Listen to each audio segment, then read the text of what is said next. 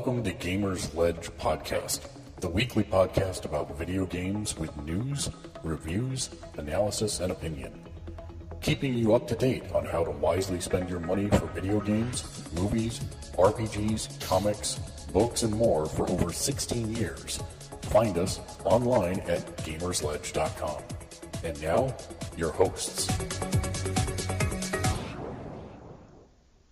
Hello and welcome to Gamersledge Podcast. Come on in, sit down, relax, have yourself an Aquafina water because we got nothing special. It is the Gamersledge Podcast, episode 200. Greetings and salutations. I am one of your hosts, Mark. Joining me to my right is, of course, the man, the myth, the legend, Dave. Yo. And, Woo! It was then, warm today. I actually walked the dogs without a jacket. All right, then. There we go. Then also from 40 miles away from the Great White North, it's Nick. Hello. And next to last but not least, joining us from the real Great White North, which is probably not so white at the moment, is Kate. Hi. And then if Turo calls in, then I can have him introduce himself as well. There he is. Last but not least, all the way from the Ozarks in Branson, Missouri, it's Turo. Maybe. Who's hopefully calling in on Chrome like he was supposed to. Yay, it's Turo. Yep. Is it not working? Yeah, no, it's props. working. It's working just fine. I'm giving 100 props to everyone. I got to use both hands. So let's first of all address the fact that this is indeed, as Turo asked before the show, episode 200 of Gamersledge Podcast. There's not Al Gore math to that.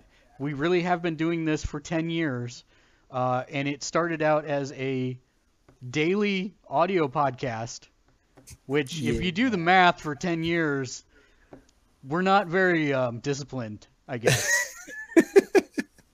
But that's okay.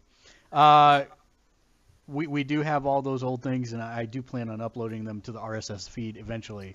But yes, we have lots on the feed today, but mostly since we started video casting, which was how long ago, Matt?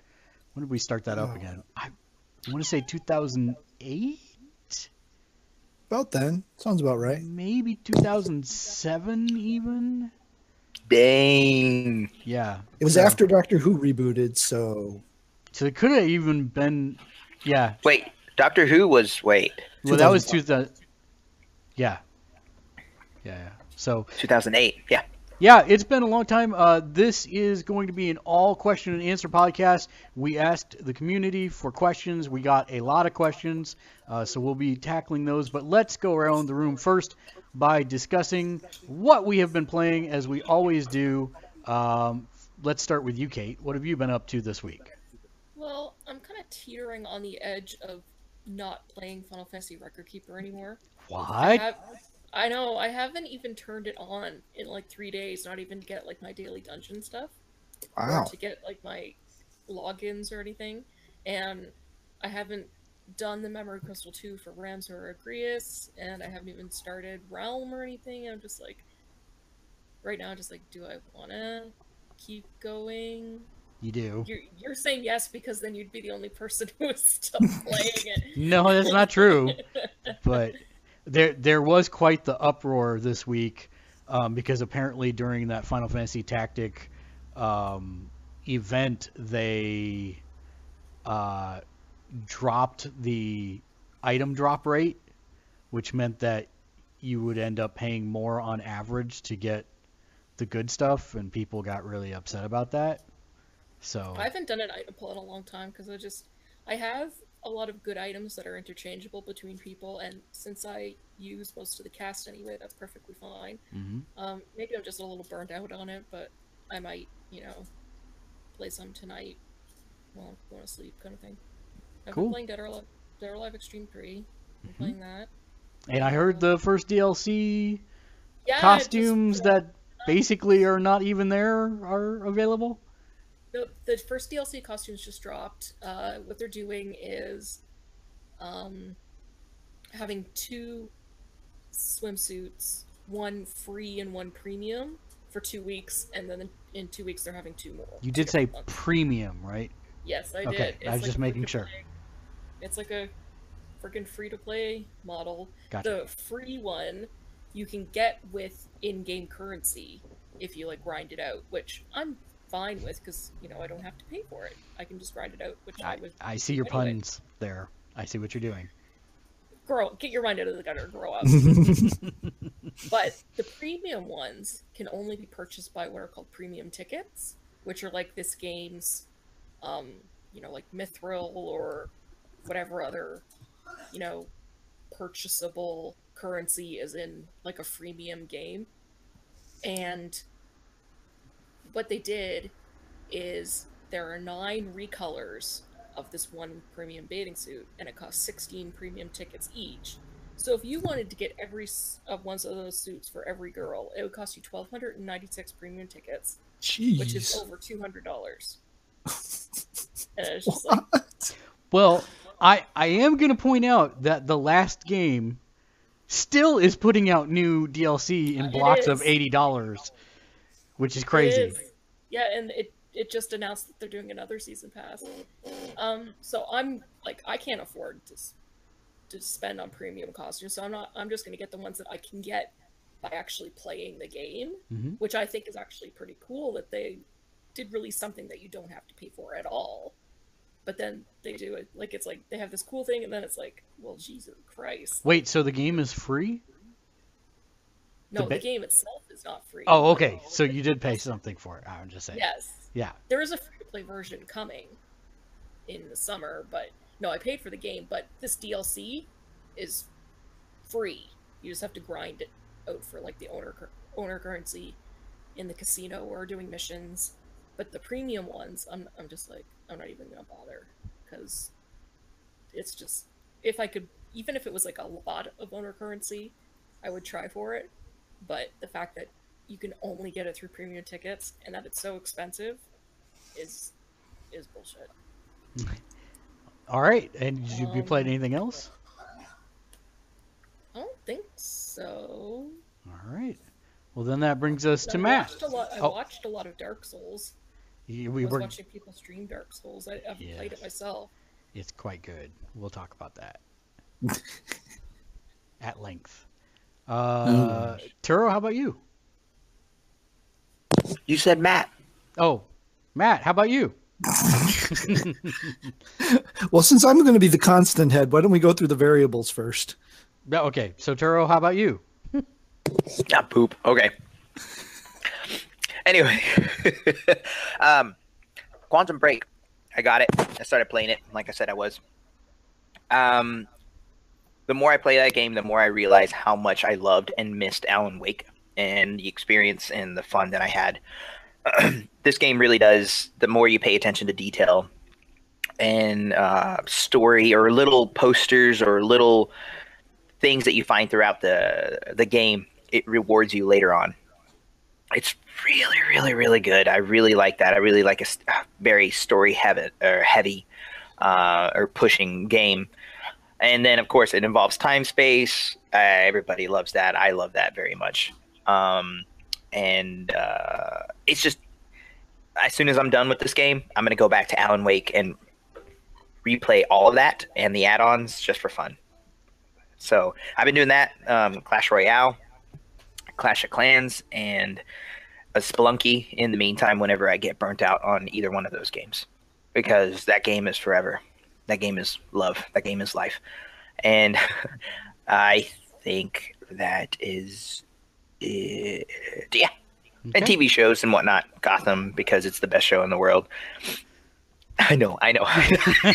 Wait, where's the button? And there you go. Dave! Hello. Oh, I could not roll my eyes hard enough. What have you been playing this week, Dave? I played like 2 games. Wait, this is for, what is the 13? Yeah. Of 2016. It is 7:16 p.m. Pacific time. Hold on. Don't get ahead of yourself. They're technically both the same game. But let it be recorded. Let the court show the defendant played a video game. I did. It's two different executables, so technically it counts. Technically, on two different systems. I was playing Ratchet and Clank Collection, the first game. I was restarting that in preparation for the new Ratchet and Clank game that came out on the PS4. And I was actually really glad I did, because it was a really nice refresher when I jumped into the PS4 game, which is fantastic. Like, seriously, Insomniac, I swear they exist to make games for my id.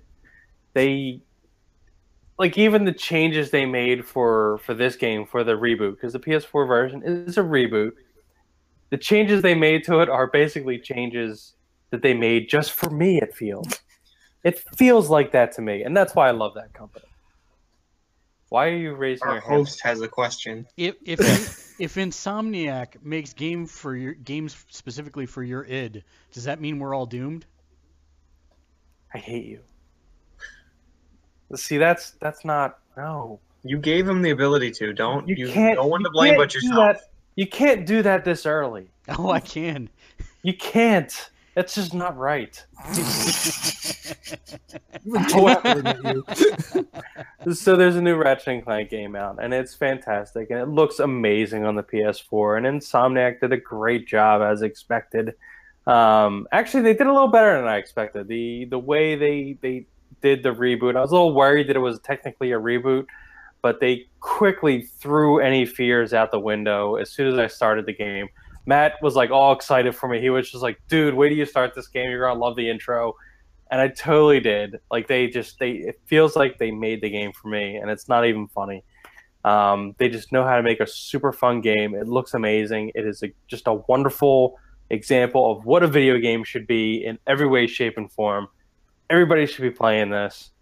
The lighting, though, too. I mean, I know lighting effects and stuff are the big thing now, lighting and shaders and stuff. But that cave in Norvalis, it's just like, oh my god, isn't that so good? Oh my gosh! And that thing looked good in the original game too. It did. That was like amazing stuff back in the PS2 days. And it's crazy to think that game came out originally in 2002. I know. I saw that. I'm like, oh my gosh. That's a lot of years.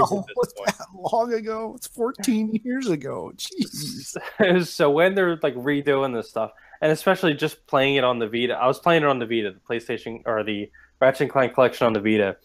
So I was replaying it there, and it's funny like how accurate the levels are to like what they did, but they're just so much more added to them, like to make it like it's a pure PS4 game. Like there's no doubt about it. It's not like it's just an up-res version of it or anything.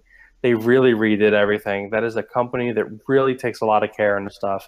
I mean, they're right up there with like Naughty Dog as far as like knowing the hardware and really, pulling all the stops out. And not only did they didn't just cheap out doing a reboot. Like they did it for like the fans have a lot to get, when they're like, logging into it, and there's just like a ton of stuff that they can get, like a bunch of in-jokes and everything. And it's just a fantastic game. Everybody should be playing it. It's so much fun. Good. And did you play anything else? I did. I played Words with Friends and Tap Titans, which I'm ashamed of. What else I played? The collection I played, and I think there might have been something else that I kind of like, and I don't remember at this point. All right then. But yeah, so it was that stuff. Nick, how about you? Oh, I've been playing the packing game, which is very, very tiring. Especially when you see how much you can compress your whole life into boxes. How about a Prius? I'll take one. Except the Subaru is working nicely. Game-wise, I've been playing the new Kingdom Hearts. Well, not new, but the Kingdom Hearts Unchained, Key, whatever. That one for the mobile. A lot better than I thought it'd be. Instead of it basically takes the Kingdom Hearts formula and moves it down into a freemium game. You're already laughing. 9 out of 10, Gamersledge.com. It's better than I thought it'd be. That was basically all of your guys' reviews on Batman vs Superman. It was better than I thought it was going to be. 7 out of 10. but I hate every part of it. No, it's fun. I mean, it's your standard mobile game though, and there's a small part of me that wants to take this game and just take its story and throw it out the window, but I know I can't because apparently it is still canon. So it's like isn't it pre Kingdom Hearts 1? I've lost track at this point. Really? I'm still holding on to everything. I still I have it down. I think it's between Birth by Sleep and Kingdom Hearts 1, if I remember correctly. Where Yeah, does that's what I where does thought. 365 / divided by 0 come into that? That takes place the After end of 2. 1, beginning of 2. Yeah. No. Yeah.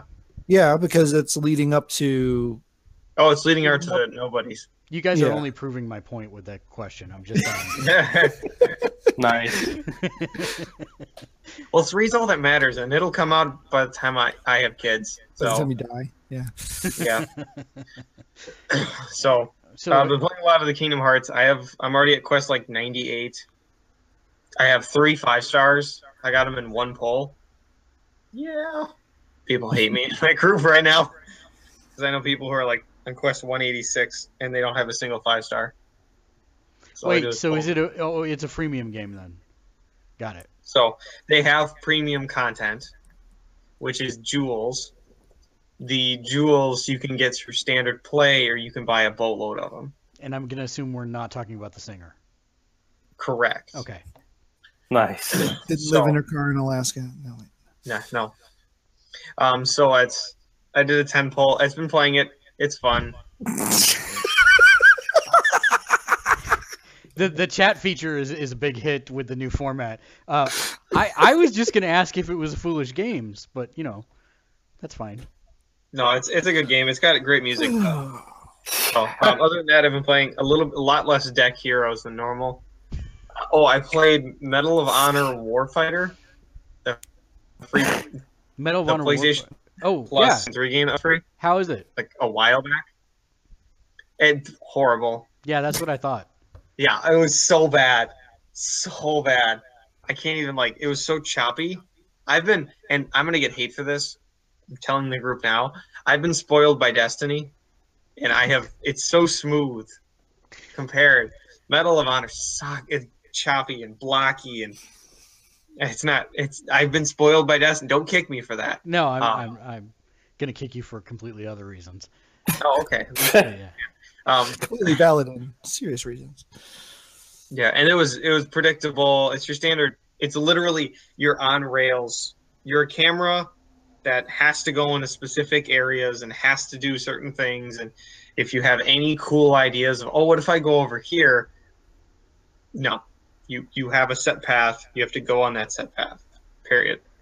So I got like half the trophies just by playing the story. Nice. So, and there's no servers up right now, so I can't get the other half of those trophies. So I'm just done because I can't platinum. So what's the point? Gotcha. See if there's anything else. Grow Home, a little bit more. That is a great I've been game. playing that. That one was fun. I've completed the growing portion, and now I'm on the collecting portion. Mm-hmm.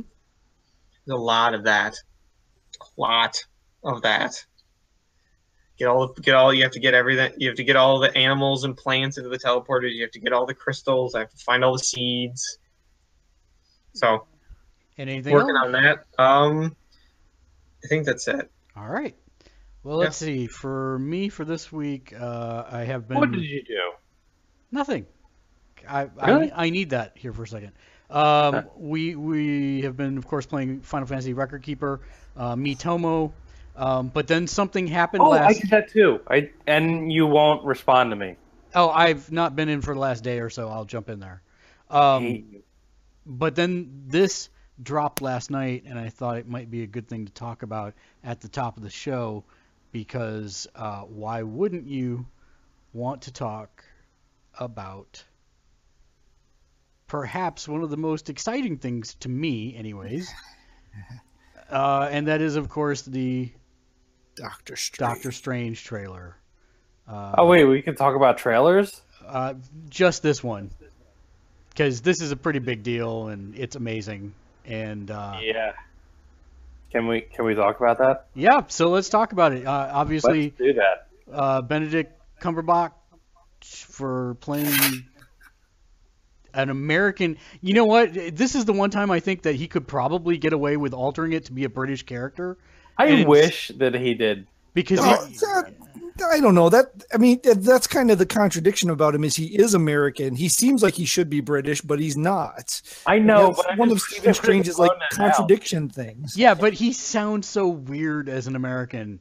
But he sounds like House. I What? mean, it's just like the way they have to fight their accent is the same way. They just go with the gravelly deep voice. I like the choice of casting the bad guy from Serenity in there. So that's nice. Yeah. They, I love there when is she nothing punches about his that ass. trailer I didn't love. They They completely went for it. Like I was Oh, when yeah. they said they were doing a Stephen Strange, when they said they were doing a Doctor Strange movie, I was like, all right. And this was like they announced that before they did Guardians, right? Yeah. So like we knew. This Well, was they coming. never they didn't officially announce it till after Guardians, but Yeah, they we kind of like knew this was coming. yes. And then I saw this and I'm like, man, are they really going to go for it? And like after Guardians, like everything was just out the window because like they could do anything and get Print- away with it at this Print point. money. Yeah. They went for it here. love Like, and that this trailer shows that they just put their everything out there for it.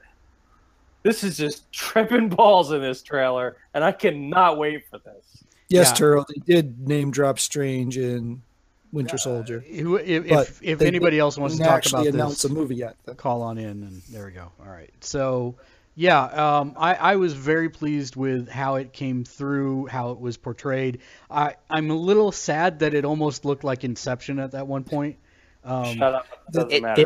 There have been a lot of comparisons to that. But beyond that, I was very pleased with just about everything. And that punch, she punched him so hard Punches his astral that your form. astral form go fly out your friggin' body. That's perfect. That's a forceful, hey, everything you know, you don't know kind of thing. It was perfect. I just love that trailer. I've watched it so many times. I've showed it to so many people. Kate wants to know, is it still not cool to like Inception because I love that movie? I No, thought I love Inception was good. I liked Inception. I don't know anybody who didn't like Inception. The Riff Tracks version of it is better. Well, except for the people who call it Boom the movie. You know, I guess there's that group. But Did they What really? do you think opens? What do you think opens our Why? show? Wait, Wait. what? Did you never realize that I've used the Inception bomb to Oh, yeah, open no. our show? At the beginning, yeah. Oh, yeah. Yeah. But all right. he's saying that people have referred to that movie as the Blom movie. Yeah. Yeah, but that's stupid. That is stupid. I've never. I've never really- actually heard anybody refer to the movie as that. Yeah, me neither. So one of the other things that I ended up playing last night, a good chunk of, was that I went ahead and logged into, of course, The Division with its Invalid parameters. invalid parameters. Huh? Wow. All right then. That's fantastic. I can fix that. Close. Hey, the parameters, they're, I think, invalid. The internet has spoken. And I love how it has a little electron snow. scanning. Yeah, snow. snow. Yeah. So John and I logged Enjoy on. this hour and 17 minutes. No, I'm not going to let go for that long. But the point is last night we started the incursion mission, and it seemed to be going well here at the very top of it. And then what it turns into is that you have 15 waves of no cover area. We made it, I think the longest we made it was to wave 7, I think. And we kind of gave up. It's Wow. pretty ridiculously hard. So it's, you know, they made a lot of changes, some good, some bad. The funny part that we were talking about is that we ran the daily missions, and there's actually new bugs in the daily missions from the patch update. So there's like reloadable ammo crates that you can't get ammo out of. stuff like that. So it's really pretty bad. And Turo, if people joining us have questions, make sure to let us know at Gamersledge, and we'll answer them live tonight. If people want to watch, they can either go to YouTube, our YouTube page, which is youtube.com/c/gamersledge.com, all spelled out, or you can use the link. You should have a sharing option up here on the left. I just copied the thing and posted. And I posted it to the Gamersledge page on Facebook. Perfect. As well. So that's where I was at with that. Do I like all the changes? Yeah, most of them are fine. I still think that there are some. John still says 4.5, so we'll see where it goes from I don't think he'll ever truly give that game love an again. Yeah, he'll never truly love again. I agree. Who hurt him so bad that he can't love Destiny? Oh, And then, now he's just jilted lover. I also picked up a little game called Dark Souls 3, which no one on the panel except maybe Gross. Kate appreciates. It's amazing. I very much am enjoying it. And did we talk about this last time? Where I don't know about Dark Souls? I've never played a Souls game. I've watched people play Souls games, but I still laugh think at you'd people. enjoy it. To be I honest, tried Bloodborne first, but I Yeah. need money. Bloodborne's more like what is it? HP Lovecraftian monsters. Yeah, that's it's That's why- interesting. Well, no, this one is very much HP Lovecraftian monsters. I'm only like I was 3 watching hours. Maximilian Dude's stream, and there is a monster that's like a spider banshee thing that was like, jeez. The first boss, which they actually throw at you less than 20 minutes into the game, when you get him to half health, he's already like a big hulking knight, but his upper torso explodes into a Bayonetta type mass that's half giant rat, the rest free flowing ooze nightmare. And what's crazy is you can get his tactics pretty easy for the first half of the battle, but because of the size and structure and fluid shape of him, it's super hard to read his movements and figure out what he's going to do next. In fact, that's one of the things that's impressed me the most is that the AI actually varies things up instead of just doing the same pattern every time. Like, a lot of times they'll jump at you. Like that boss in particular, he jumps at me, and then once he's half transformed into this half giant rat flowing ooze mass, he will swing once, but sometimes he will swing a second time with about a half second in between. And so if you're assuming you can then, he jumped and now he's missed me and I can go in there and poke him, well, no, he's doing a backswing to take off half your life. So yeah, it's kind of interesting. The game is super creepy because this time there It's are pretty too. Oh, it's really pretty. It's very breathtaking, actually, a lot of the vistas that are in it. But The Boreal Valley old Gothic castle place is awesome looking. you have corridors that you're going down where they have basically zombies, or what they call the undead, or the hollowed, that are actually not paying any attention to you. And so if you don't walk up to them and kill them, then suddenly you have a horde of them attacking you. It's bad news bears. Even if you're pretty strong, a whole horde of them attacking you is not going to go well. So anyways, it's great. I really like it so far. I'm not terribly I've far wanted to into try it. It's just So, like, great as in you're stuck in the same spot for 3 days, or great as in it's really pretty, I'll die here a few more days, and then admire the beauty, and then wish for the best. It's more along the lines of it's great.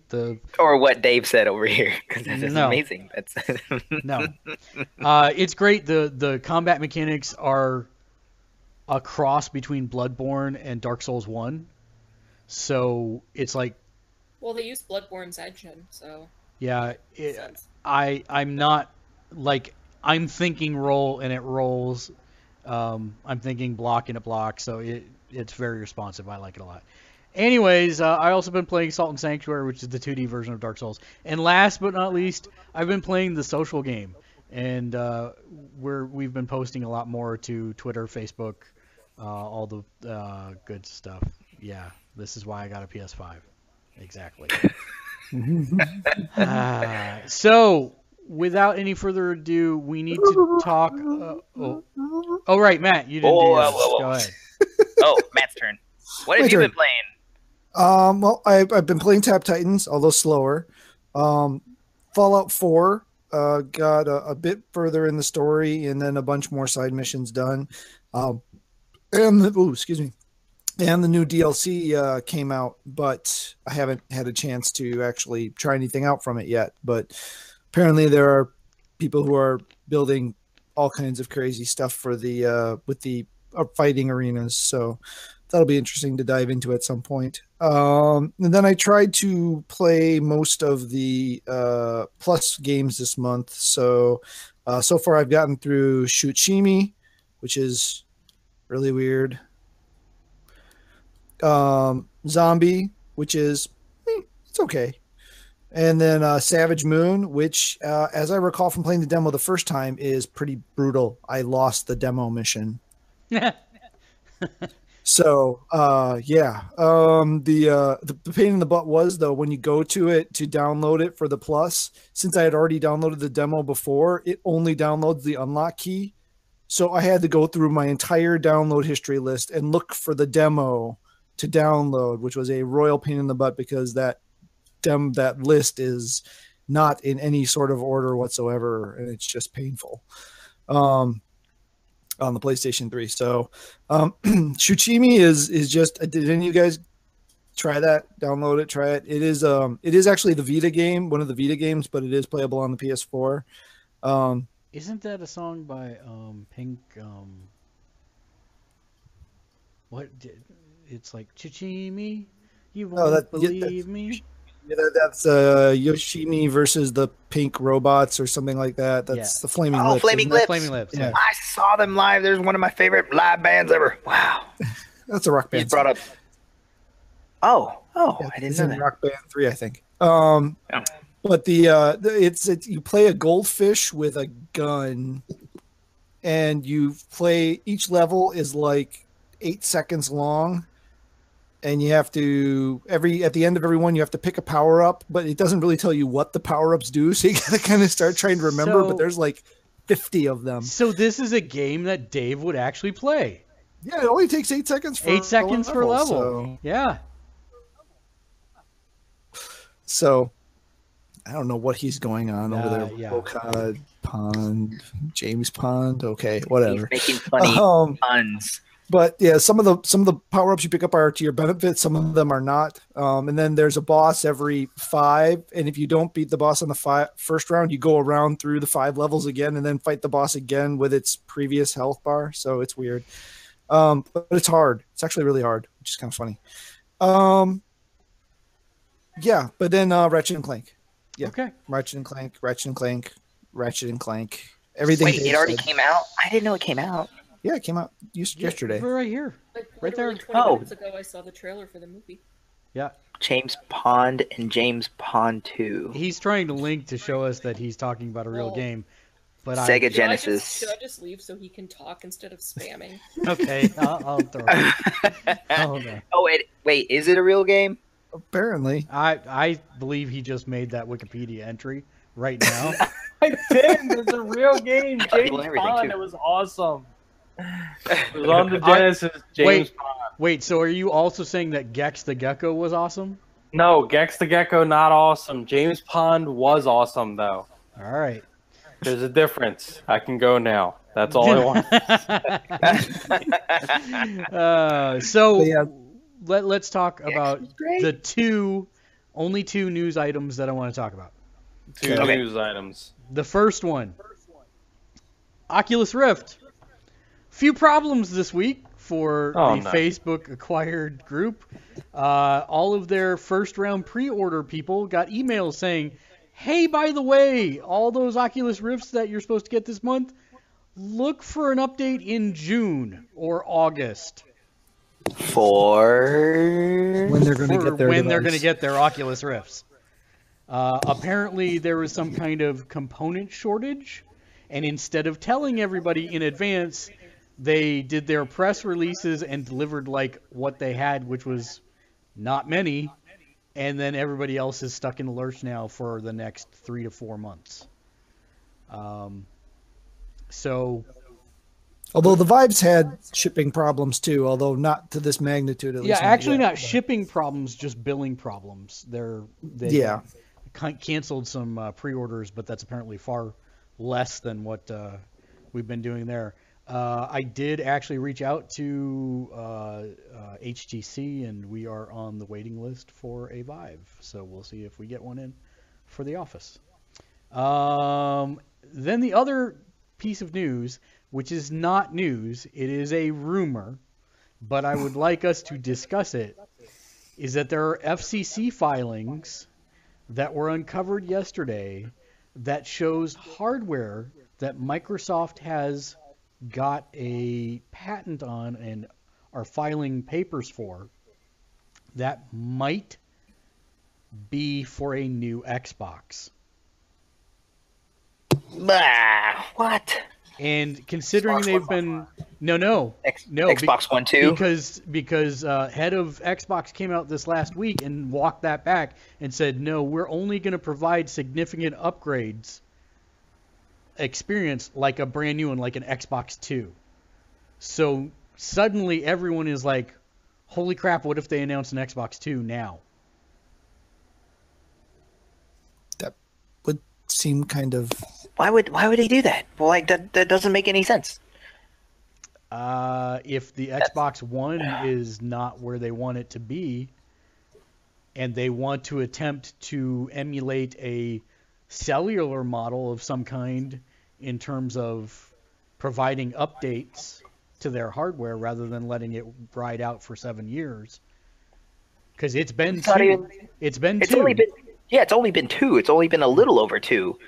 That's weird. We're not supposed to shorten the time of consoles in between consoles. We're supposed to, But that's what they lengthen want them. to do. That's what they want to do because that to them makes more money, and that really doesn't make more money. No, it doesn't make more money. That's more production. That's more paying the people to come up with ideas to come up they how it's think supposed it to makes look. more And money. That's the thing that's like all messed up and confusing about the whole thing. They think it makes more money, and they want to do that because they think that, like, that the people are all on board with that, but they're really not. they're thinking like Nintendo with the money like Sony.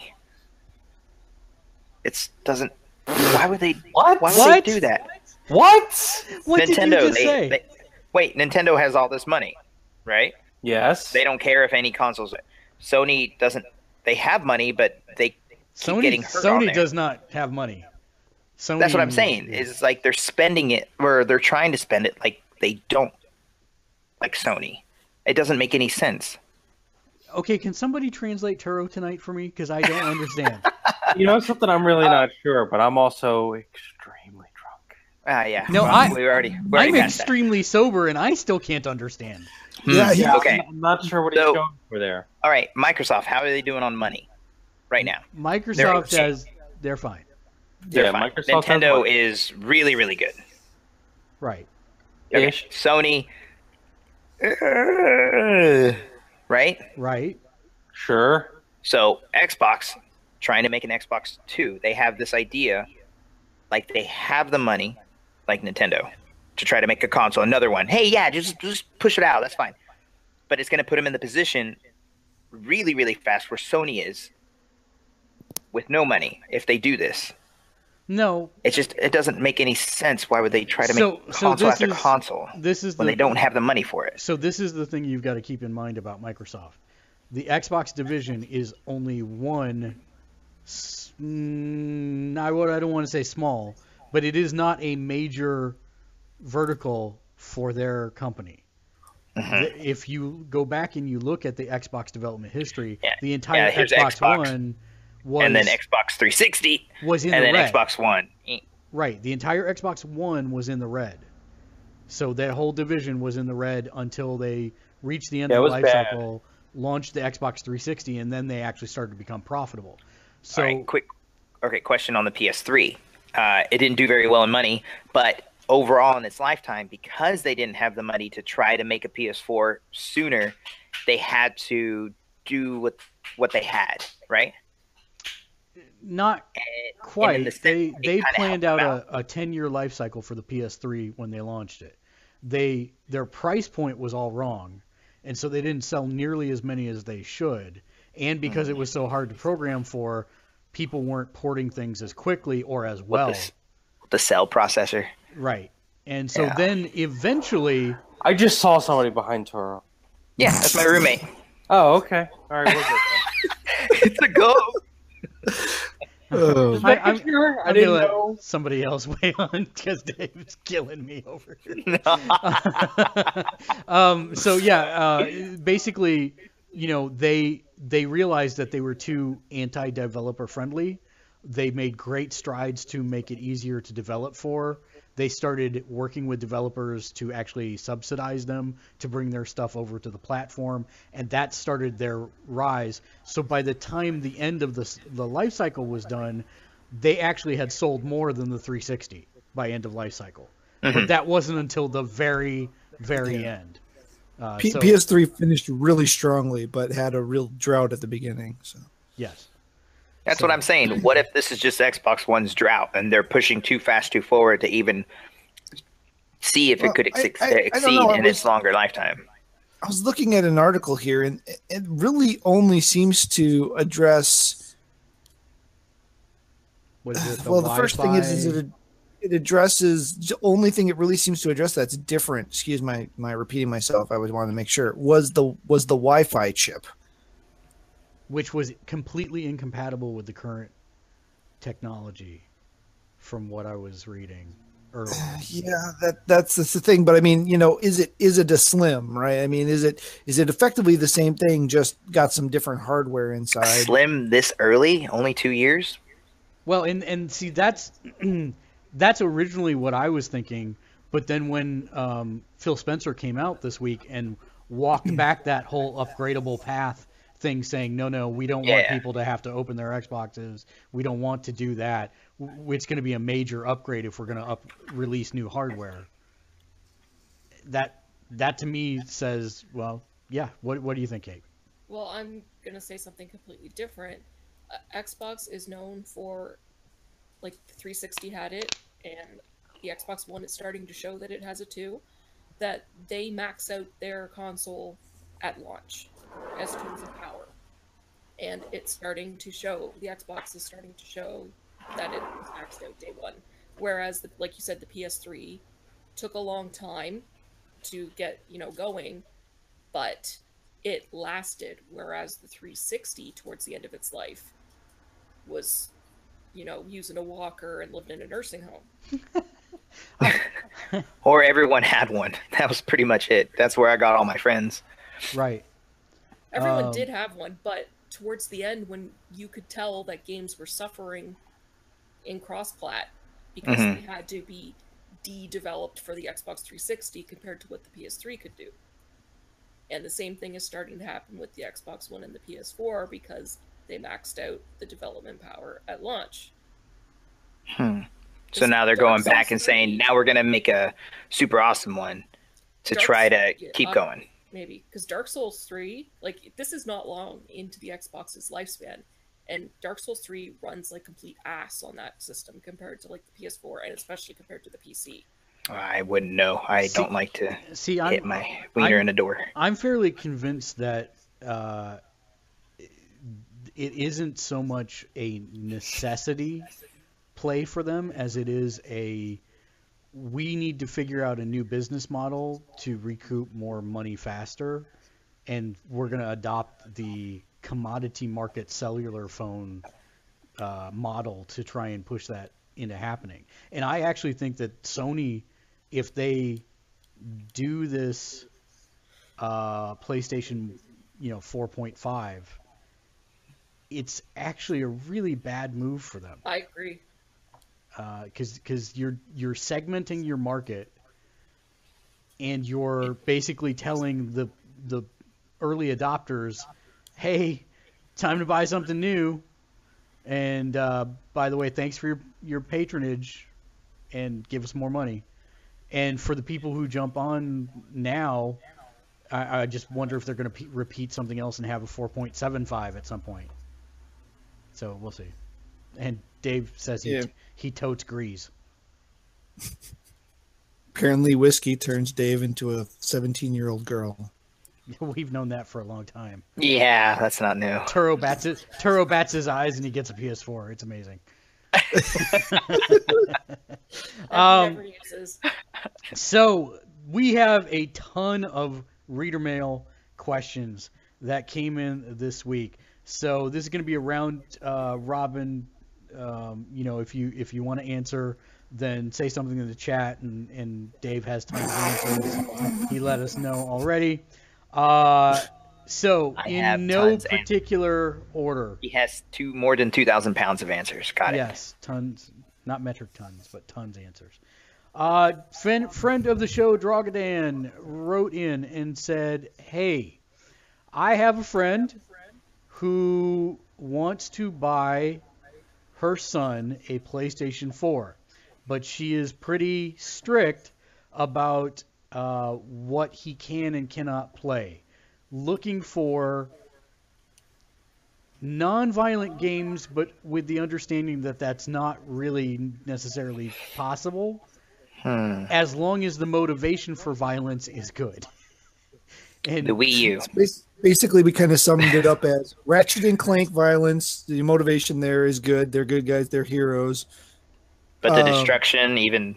But it's all for the good of the galaxy, so right? let's do this. So before we jump into a bunch of answers, I know Dave's chomping the bit. We'll get him on in a minute. Kate, what would you recommend, if anything, for? I'll call them innocent. Sex and violence. All right then. I'm the wrong person to ask. All right, that makes it easy. We'll throw you that. Turo.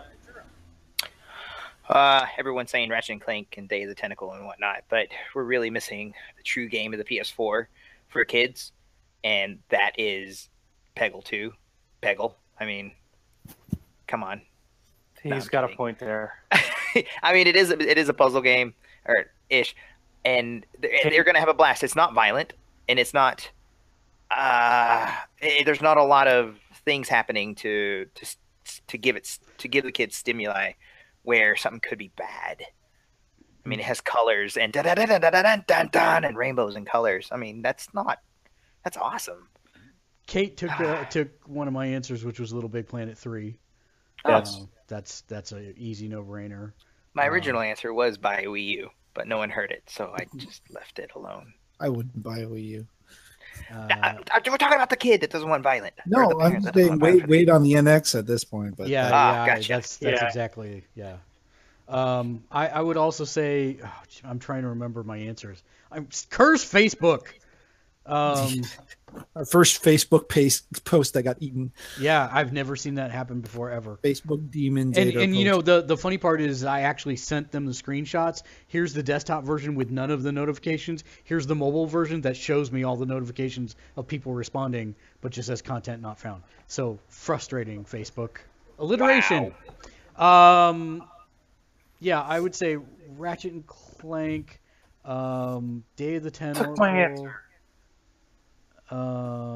Took both my answers. Why am I here? For entertainment. Uncharted. No, not Uncharted. I know. He's a mass murderer. If they're looking for a multiplayer shooter, I'm thinking Battlefront. I was thinking Lego Marvel Superheroes. Yes. Yep. Well, yes, like games are great. How violent does she not want? Too violent. Well, basically, it really came down to what's the motivation of the violence. Like someone could say that Ratchet and Clank is incredibly violent if you look at what's going on there, but there's explosions. It's cutesy and it's for heroic reasons. Prototype would be an example of a game would be not the proper motivation for violence. Also a bad game, but Yeah. you know. Kate say Mortal Kombat X isn't violent at all. I'm not sure. No, you're Yeah. fighting for good. You're trying to let depends on which side you Realm take, beat so- NetherRealm, or I mean, other. Or, Okay, I understand. If Division, you're story-driven- killing terrorists. story-driven shooter. If the kid's looking for a shooter, I was kind of looking for you guys' input on this, but I was thinking Killzone isn't that bad, Killzone is not bad because despite its name. you're not killing humans. That is a correct assumption. But it's still violent. Wow, we're justifying the reasoning of violent. Here. I would Wow. also go because it's free. I would go DC Universe Online. DC Online. Yeah. Yeah. That should be a good fit. My kids, well, one of them, my daughter, who's 12, so thought Knack. Yeah. Depending on what you want to invest, any of the Toys to Life games. Yep. Especially the Lego Dimensions or the if Disney they're a Star Infinity. Wars fan, the Disney Infinity 3.0 with the Star Wars figures. That is an investment, though. I mean, that is a lot of extra investment to get the characters you want and stuff. So I actually had to pick one over the other. I actually skipped the, and I loved the last the Marvel run of the Infinity. And I had to skip that completely on the third round because I went all in on the Lego Dimensions. There's just so much good stuff with that one that I couldn't pass it up. So I had to go all in on that. And it literally was just like taking everything away from the other one and just going all in on the one. So that's the first question down. Second question from K Stamper. If you could have one dream game based on a movie, what movie would it be and what developer would you like to make it? I would love the Raid game by Platinum Games. So we'll go through this and then we'll cycle everybody else in so everybody has a chance to answer this. Let's start with you, Matt. The Last Starfighter developer. I don't know. I probably the only one I could think of right now would be Project Aces at Namco Bandai is the only developer I could think of. I mean, if they could get some of the old LucasArts teams together or something like, or the old Psygnosis teams together, that would be wow too. But yeah, that's a that was a game, that was a movie about a game about a spaceship. It started out, so it's kind of funny that there never really was a video game presence much for that. So I'll do one. Can you ask the question again before? Yeah, if you could have one dream game based on a movie, what movie would it be and what developer would you like to make it? One dream game. Yeah, based on a movie. What in the world? I would choose The Princess Bride by Bethesda. Wow. Was one of your set of for when you face off with Sicilians? That's awesome. Your Fusro dies as you wish. Exactly. That's exactly. Yes. Oh, my sweet Wesley. Yeah. So that I actually have this as an answer for a game that I've been holding in my back pocket for 20 years now, and I will not ever say it on the show. That's my real answer for this, but yeah, my second one would be Princess Bride as an RPG. Can I answer next because I have to Yes. pee really quick? Yes. Fifth Element by Insomniac. Gosh darn it! You took my Yes. movie, but wrong company for me. Wait, wrong company. It's either I was going back and forth between them or Naughty Dog. Would they? But you know something? I think Insomniac would be the Yeah, ones I that got would it. bring the I fun got it. to it and make it a stylized version of the game. Would they? And I think they would really capture the fun of the whole universe. Would they subcontract Harmonix to do the opera part? I'd be fine with that. That'd be awesome. Okay. Rhythm Just game, make mini it- game in the middle. All the buttons for that high note. That's right. Yeah. All Okay, I I'll be got right it. back. All right. I got it. All right, Oh, Taro. Dave, no, Dave. I wanted him to hear my answer. That's all right. Go ahead. He was gonna love it. The Evil Dead trilogy and show, Pseudo 51 or Grasshopper, whichever you'd like to call him. Wow, you have way more faith in Suda 51 for anything than I do. I just like how different they are, and I think having them work on a movie like that Yes. No, not a movie. No, Oh, a I see game. what you're saying. Oh, okay. Yes, because I played the Evil Dead games on the Xbox, and my brother loved them, but they weren't what I wanted. And I played the Evil Dead game on the PS1, and that was fun. If you really like the movies, if you played it and didn't know what you were doing, it was the most boring thing in the world, apparently. But I had a blast playing it. So if you got someone as exciting and crazy as that company making that movie following Ash Campbell everywhere, yeah, yes. Perfect. So, Kate, how about you? What one would you like as your dream movie to game conversion? Can I say a company that technically doesn't exist anymore? Absolutely. There's no rules on this. A Hellraiser game from Konami when Silent Hill 2 was in its prime. Nice. That would be awesome. And Matt, you gave yours, right? Yep. Nick, are you here? I don't see Nick. Okay, so 6 people. He should be here. Yep, there he is. So then call in and we can get your answer for this one and move on. All right, there we go. So Nick, if you were going to have one dream game based on a movie, what movie would it be and what developer would you like to make it? Based on a movie is what's holding me back right now. Based on a movie. I don't want to take too long on this. I want to say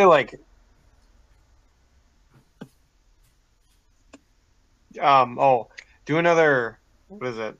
Do something based on like the Avengers, but what was that X-Men game that you had to play as each character and you went in groups to level up? Oh man, it's not Legends. It was the trio of games before it. Ultimate. No, There was Ultimate Marvel Universe. No. I think X-Men one that was like that. Yeah, there were 3 X-Men games. I know exactly which ones you're talking about, and I can't remember the name of it. It's not Legends, but it was the one they were before it. Yeah, you got to choose all the different X-Men, Yeah. and then you could choose which X-Men you wanted to be, and then you'd go through dungeons, you'd kill enemies, not Marvel Puzzle Quest. Yeah, no. It was basically a dungeon crawler with X-Men skin with their X-Men powers. It was actually not bad. The one that was 3/4 like Diablo-ish? Yes, you got it. Oh, Yes. Yeah. Oh, But I can't Another Wicked. remember the name of the series, and I can't look it up either, sadly. So But that, I think they should take that and expand it to the Avengers, to just the entire entire universe, and see what happens. And the people who made the X-Men game, take that with Avengers. I'm pretty In this sure case, Captain America. I'm pretty sure that company is no longer in existence. I'm pretty sure. But yes, awesome. Not Case Stamper. 22 Link 22, longtime writer into the show, asks what games from the Xbox 360 should be a transferable game in your opinion. In other words, if you owned it on the 360, you own it on the Xbox One. All of them.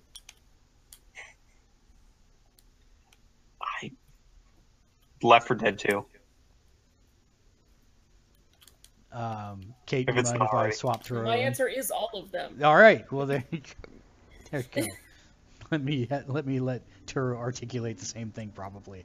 Hold on. Oh, there we go. So yes. I haven't played a whole lot of Xbox games, Xbox 360 games, so I'm gonna have to go with the only one I really liked, Left 4 Dead 2. All right. Yeah, that's a very interesting one. Yeah, I think that's probably one of the best ones out of the 360 lot. Taro, what about you? Which ones do you think should be transferable in your opinion? Maybe. Okay. There we go. I really had fun with the Death Spank series, Death Spank 1, 2, and I forget what the third one's called. They had to change their name because they changed like developers or publishers. But Deathspank was really fun, and I'm still waiting for that to carry over. As soon as I see it, I'm like, click, because all the ones that I did want carried over. Portal, bam, and all the Gears of War games, bam. I mean, that was really neat. But and Alan Wake got carried over. So like all these games, I'm just like, oh well, never mind. I wanted that one. Nope, I wanted that one. And then did Dead Space get carried over yet? I don't think so. Not that I've seen. Okay. So Dead Space and Deathspank. Deathspank. Wow. The next question comes from Rich Peterson in a horrible amount of self-propaganda. In answer to a topic for the 200th episode question and answer session, what's the deal with Freak Show? The answer is that Freak Show is a Madison, Wisconsin local celebrity who's in the 4th area there that actually hosts a late-night horror TV show on one of the local stations. He's actually a pretty cool guy, so I didn't mind plugging him, even though he asked the question about himself. Oh, okay. So, yeah. That's the deal with Freak Show. Ultimate Alliance. Sorry. Ultimate Alliance. Yes, thank you. I was like, I had the game over here. It's not Ultimate X-Men. I'm like, it's not Ultimate X-Men. Yeah, Ultimate Alliance. No. I went to my game collection. I was like, oh, thank goodness, I still have it. And it started as Marvel Alliance, and then it was Marvel Alliance 2, and then Ultimate Alliance was the last. And then the Gold Edition. That's the one I have. Right. Yeah. And then from there, Yandir Explode asks, who is hyped for this game? And this game is going in right here. I'm waiting for us to get the ad before the YouTube thing shows up, but that's not so far. It's already Atlas, so that's already a win. That's already yes.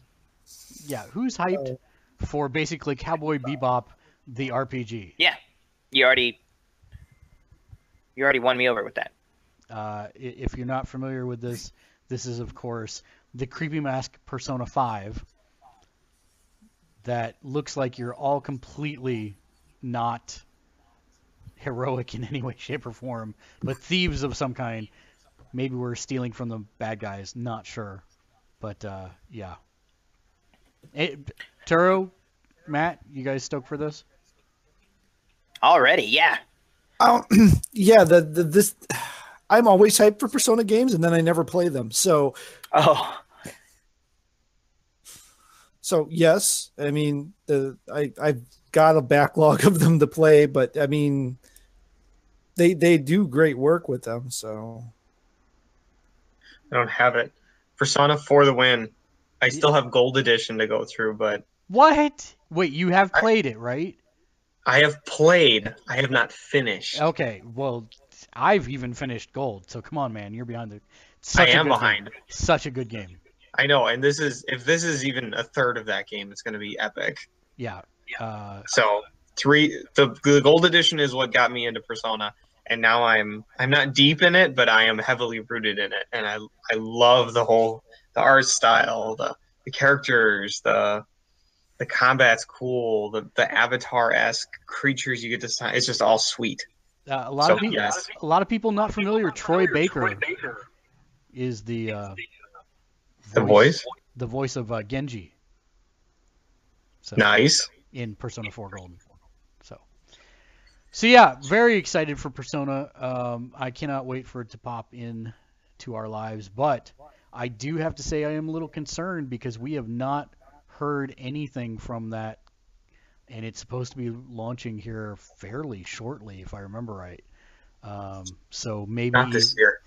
No. I don't have wallet space. Not this year. Yeah, I don't have.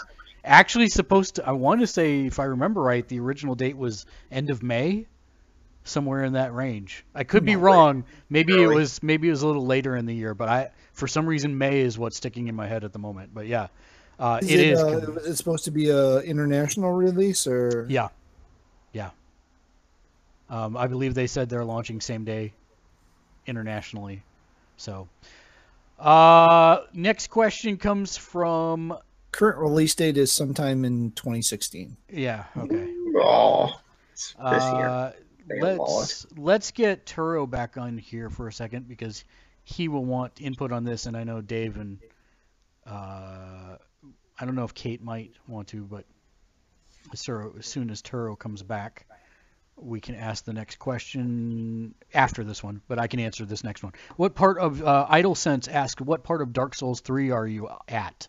I am currently just past the first boss. Well, I take that back.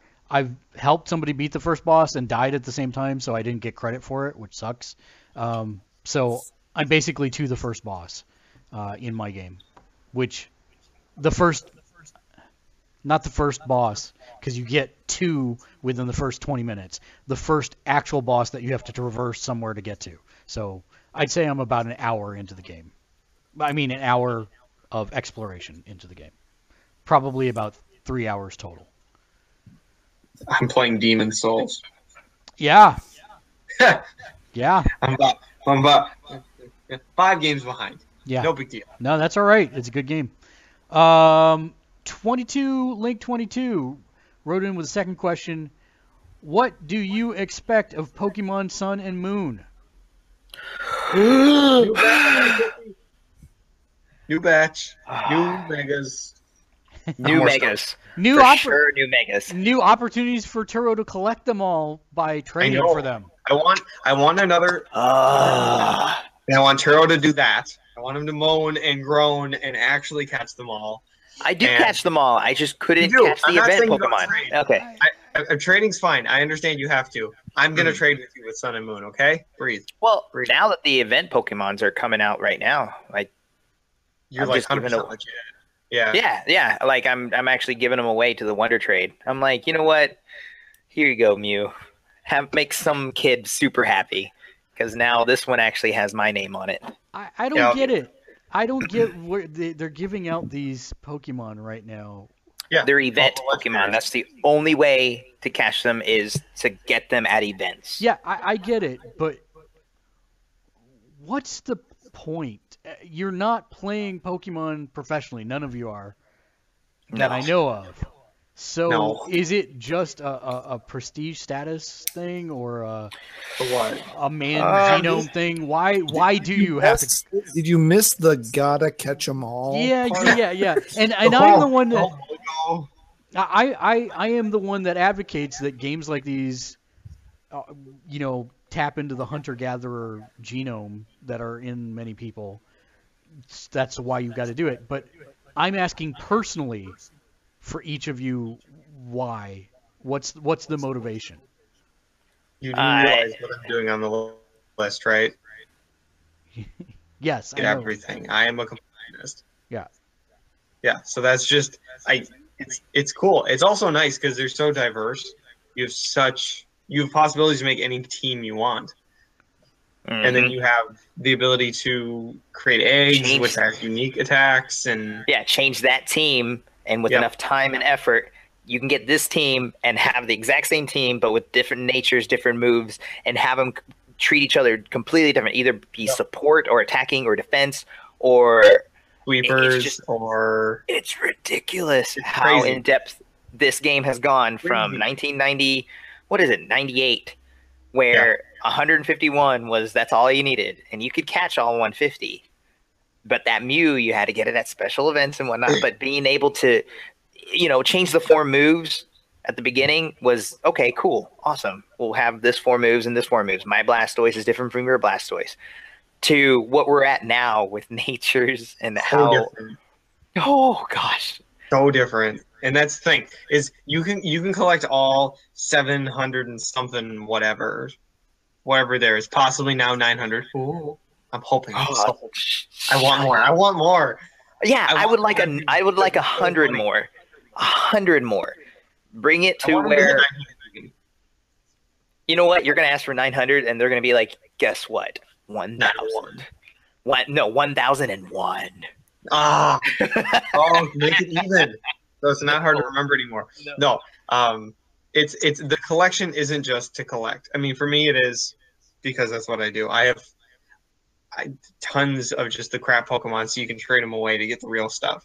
But the Zubats and the Bidoops. But I collect them, and I love collecting the legendaries. I love when they aren't mysteries. Like, what was it? Diamond? No, not Diamond and Pearl. What was after Diamond and Pearl? After Diamond and Pearl, let's see, Sapphire, Ruby, Diamond, Pearl, Black and White 2. Black and White. They had how many legendaries were in that game? It was stupid. Dude, I loved it. It's like, oh, look at this huge world you've just been traversing for 8 badges and in the Elite Four, and oh, look at all this stuff. And then do it, you complete it, and it's like, yeah, now there's like 20 legendaries for you to find. Have fun, and it just left you. I'm like, that's how Alpha and Omega was. It was just like after you beat it all, it's like, guess what? You can go back in time and space to the older games. I know through Hoopa's wormholes to catch the other legendaries that you couldn't have before because this is a different universe. Oh my gosh! Not all of them. Not all of them. No. Just the legendaries throughout the games in game. Yeah. So you can only get like some of them, and you can only get like I think at a certain time or a certain day of the week. So they should merge. I think they should go back to the the original Gold and Sapphires concept of these worlds are all connected. So why don't you traverse them? And I don't care if it's like, oh, when I went from Johto to Johto and Kanto when you moved over, and I was like, oh my gosh. But all of a sudden it's like, oh cool, I beat the Elite Four in Gold, and then they're like, yeah, your world. You remember that bridge? Yeah, remember that bridge over there? That's Kanto. Go to Kanto. By the way, second game built into this first game. My little brain at that time just exploded. And then when you had a fight. So for those that are joining us right now, we're doing a live Q&A session. We're currently talking about a couple Pokemon questions. But if you have a question, type it into the chat and we'll answer it. Or you can tweet at us at Gamersledge and we will answer your gaming-related question. Dave, do you want to join in on any of this Pokemon discussion? Matt, did you have anything to contribute before I move What if Sun and Moon connected them all? Not really. I mean, Mitchell is excited for it because he is the Pokemon catcher, but he's way more interested in Fire Emblem now than he is in Pokemon. So, Pokemon's one. You got to move over. You'll get burnt out sometimes. Because now that just listening to you guys talk, so it's crazy. Yeah, crazy. Well, let's bring in Dave and get the casual Pokemon's perspective then. But oh no, Nick.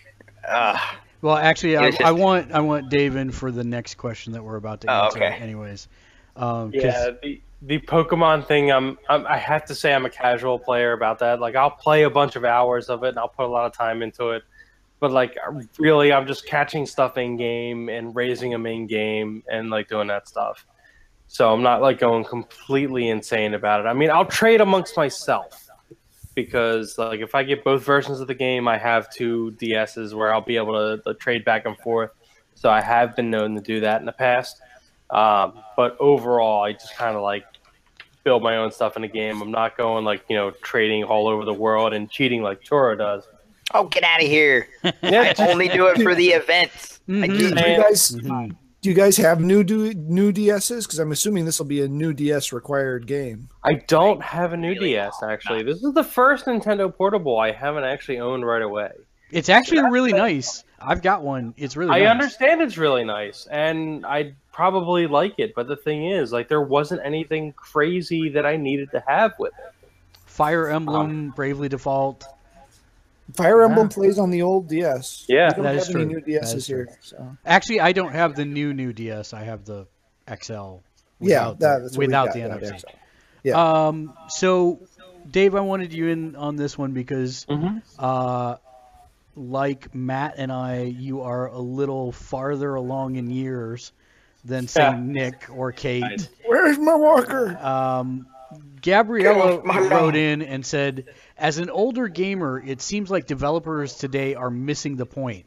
They seem to think that nostalgia is the point of gaming. What is wrong with developers? Sequels. Ideas. Innovation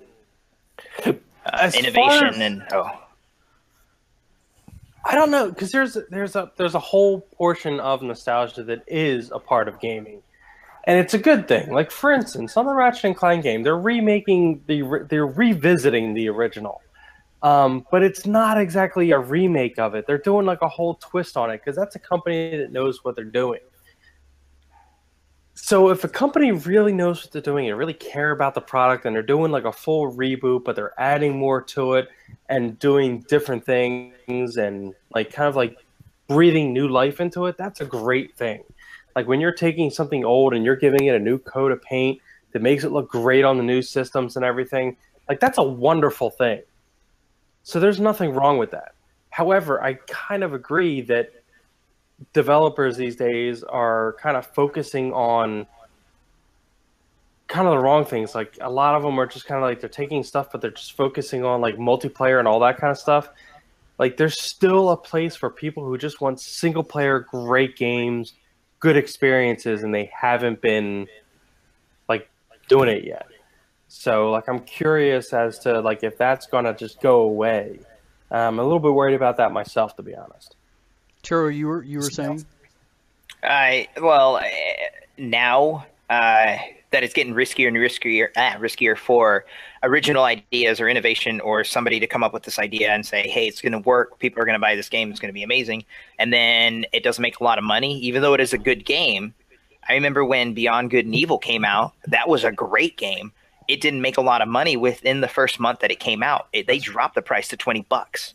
Yeah, I remember that. And it was a phenomenal game. And I saw that trend. I'm going to say around the GameCube PS2 trend, where people were coming out with these great ideas and great games and stories, but it wasn't being advertised. And they were being punished for having these great games because it wasn't selling very well. So they were saying, oh, well, if these brand new ideas aren't making great games, hey, they just redid or went back to this original story that's already been done. We just better graphics or an add-on, and this is making tons of money, even though we're just selling the same game with a prettier face. And it's hard to get a new IP out there and get a grasp on an audience, and then have that push forward. Like easy example is Gears of War. I remember when Cliffy B was saying, let's put a chainsaw at the end of a gun. And everybody was saying, no, don't do it. That's the stupidest idea in the world. That's the stupidest idea. That'll never work. That'll never work. And he's like, I'm going to do it anyway. He went and against everybody. And that's one of the things that we remember about that game for the first game was that there was a freaking chainsaw at the end of a gun. And it was like, that was awesome. And it was risky. And it worked because he just went and just did it anyway, even though they were telling him not to. And it's just scary because those ideas that make great games, if it doesn't make money, it's a bad game. So we have to go back and just do the things that we already like doing. And it's sad. Matt? Now I'm sad. I'm going to go find more beer. Matt, you were about to say? Well, I kind of interpreted the question differently. What I heard in the question was, why are we getting all these games that look like they came out on Nintendo or Super Nintendo era devices? That's what I heard. Now, I don't know that that's actually what the individual is going for, but that's the kind of what I interpreted they're saying to be. So, why are we getting all these games that are in the style of Nintendo or a Super Nintendo? The Dragon Fantasy games that I enjoy, even something like the what was that 2D space shooter one that just Galaxy that we had just on Plus? Why are we getting stuff like that? Why aren't we getting more? I don't know, Demon Souls. I don't know, something along those lines. And I guess I don't know. I'm looking at the game space and I am seeing such ridiculously large diversity. I mean, there's everything from, Bejeweled clones to republishing of old games to games inspired by old games that are in the style of an old game, new games. There are the few edgy games that are pushing the boundary out there. They're not as many. And I think that kind of goes to Turo's point where it's a business, right? And it's really hard to get a game company to buy into a risky idea, something that's not proven, when you can make money hats and make money off of hats. So I guess I'm not entirely sure.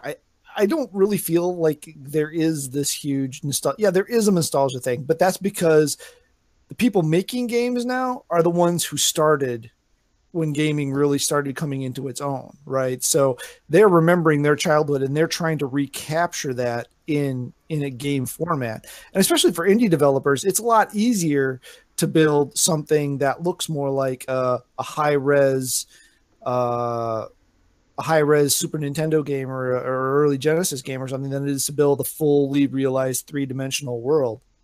I mean, we have to remember, like, No Man's Sky is an anomaly.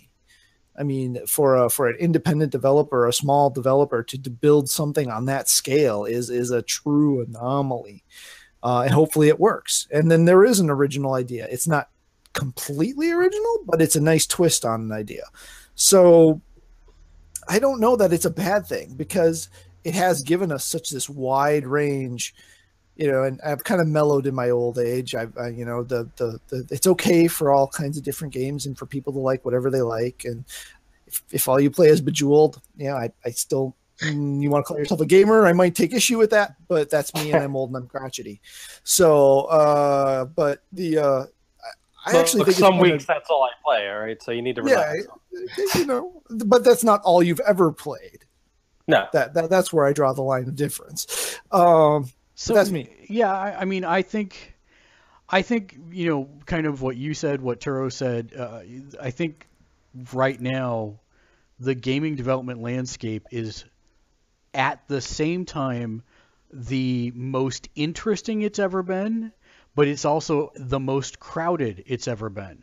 If you look at the Steam... There's a lot of stuff getting lost. There's yeah. a lot of stuff getting lost. My answer. Well, I'm sorry. You're going to have to think of a new one while I continue on my rant here.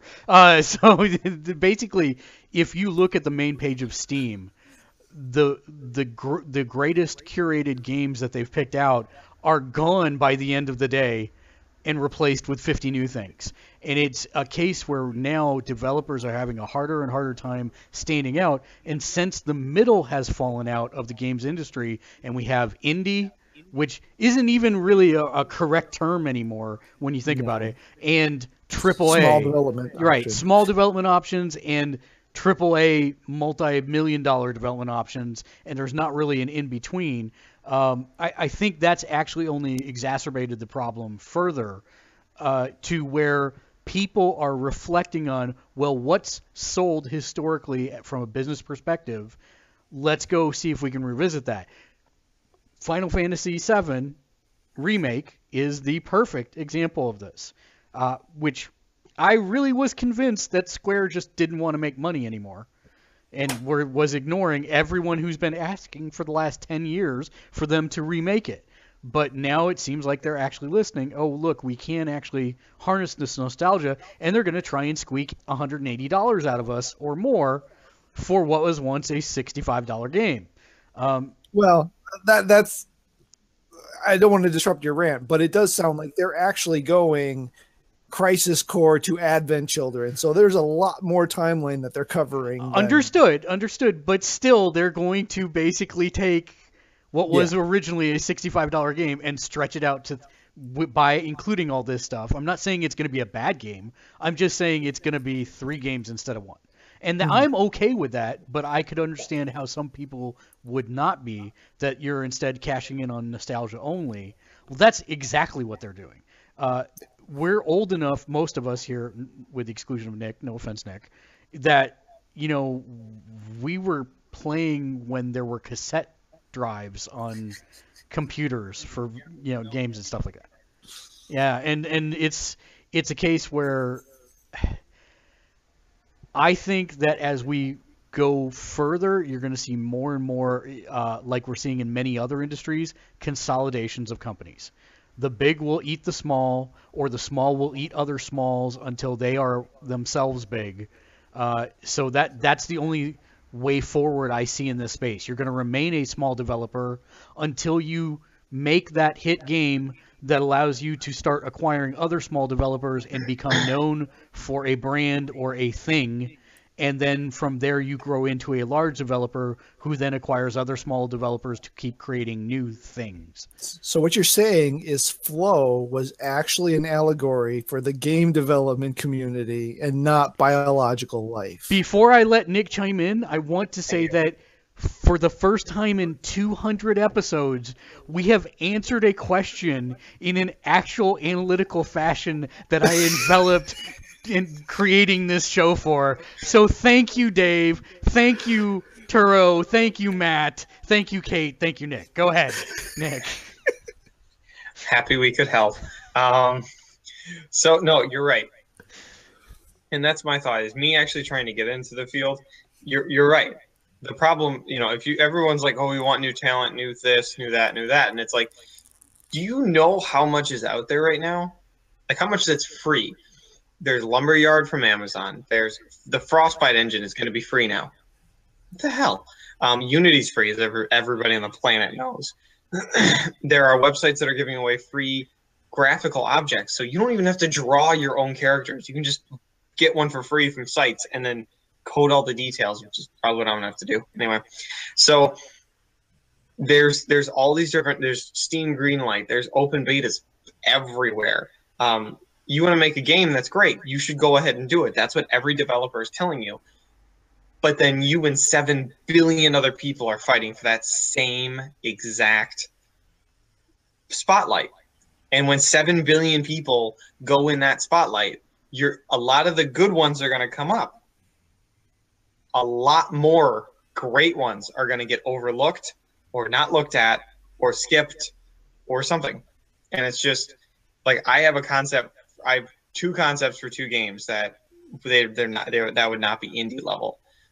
And I will never get to see them live, simply because of the fact that A, I don't have time, B, none of the 25 to 30 applications I've sent out have even gotten phone calls back. So that's the thing. And what if my idea or your idea or Turo's idea or never mind. What if any of our ideas would be the kickers, the big ones that would start a new franchise and a new level? We don't know. When there are 7 billion people, okay, honest numbers, when there are 1 to 2 million people being able to create games and putting them out there, right, a lot's going to get overlooked. Yep. And it's getting it's getting increasingly harder to get into the field. And that is one of the bigger problems as well, is I have everything required for every job I've submitted for, and yet I haven't gotten a call. So this isn't as easy to get into as people say. Yeah. So that's one of the big problems. So our next question, I'm trying to get Turo in here. I might save it and move on to the next one until he does get in here. 22Link22 has another question that's, what games would you like to see be played with other consoles? And in this, he's referring to the fact that theoretically, Microsoft and Sony's consoles can now cross-play across PC. So what games would you like to see be played with other consoles? Matt? That's the crazy thing is I've basically come to the realization that at this point in my life, I am not an online multiplayer candidate. It just doesn't fit my current time life space. But I definitely think games like Rocket League, which looks like it may be the first one that might try to do it, is a definite candidate there. But honestly, every shooter ever. I mean, really, you don't care about who is on the other end of the controller / keyboard mouse that you're putting virtual bullets into the head of. I mean, and the larger the space, the better if it's done right and it's done well. And I don't know that that's even technically possible at this juncture. I mean, it makes game matching that much easier, right? Because you've got that much larger people that could match your skill level, and you could actually get better games out of that type of thing, whether it's cooperative or competition. So, what about you, Nick? Don't judge. Destiny. In all seriousness, though, it kind of goes with your shooter. But I've always been told, I mean, I get my butt handed to me on PlayStation by the top players, but I also slowly reach that rank. I have been told by some of my friends who are both platforms, because they don't have lives or something, I don't know. They've told me, Nick, you crush me, I crush Xbox players. And PC players crush me because they just have no lives. Well, so and keyboard and mouse is better. Period. Yeah. Yeah. You get once you get used to it, it's more accurate. I agree. And you have a good mouse, not a crappy one like I have. Yeah, I would like to see Destiny because I get wrecked in PlayStation every single time. I am master of bad luck. Period. But when it comes to Xbox, I would like to see the different levels, and I'd like to see a PC port of it, and then B, I'd like to see how the platforms differ, if they do, in skill level. If I get a group of Xbox people, am I better? Or do they kick my butt? Who knows? And that's why I think Destiny would, and most shooters, to be honest, but for me specifically, I think Destiny would be great. Well, for shooters, you have to have that mod that makes you sound like an angry 12-year-old. Right. I was going to say, I mean, they should kill you over and over again because they don't need to go to work. They don't need to do anything but play the game 12 hours a day. But Kate, now I know Turo's away from the keyboard because he's not yelling at us now. Kate, I think you had an answer along the same lines that I was going to answer, so I thought that might be fighting games. Because pretty much the whole point of fighting games is playing with other people, and widening that pool of people is only beneficial. Yeah, I agree. And fighting games are already kind of a subgenre already to begin with. They're a much smaller group than most of the other different things. So yeah, I would love to see complete cross-platform fighting games, especially for niche games like King of Fighters.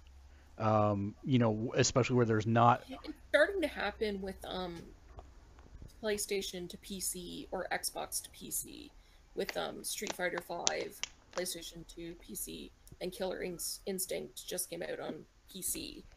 I mean, I'd like it to come out on PS4 because my PC can't run it. Right. But at least it's starting to happen, and from what I've seen, the connections have been really good in cross-platform matchups. So that would be great for something like Mortal Kombat, or there might be logistical reasons with Killer Instinct or Street Fighter because they were made specifically for one console. But one that's on a fighting game that's on both consoles, that'd be though that's a win for the developer. Yeah. Turo and Matt, this next question is just for the two of you. Stalking You Online wrote in to ask, why does Matt rub his head like a genie all the time, and why does Turo stroke his chin like a villain? No! Turo is actually a Bond villain. We didn't know. Yeah, Arturo Maximilian. Well, I told you that my name in English is Arthur Reds, which is an awesome villain name. So it makes me think and ponder. So it helps me with those two things. So pondering about answering and then thinking about not answering, usually the conflict. All right, so I never realized.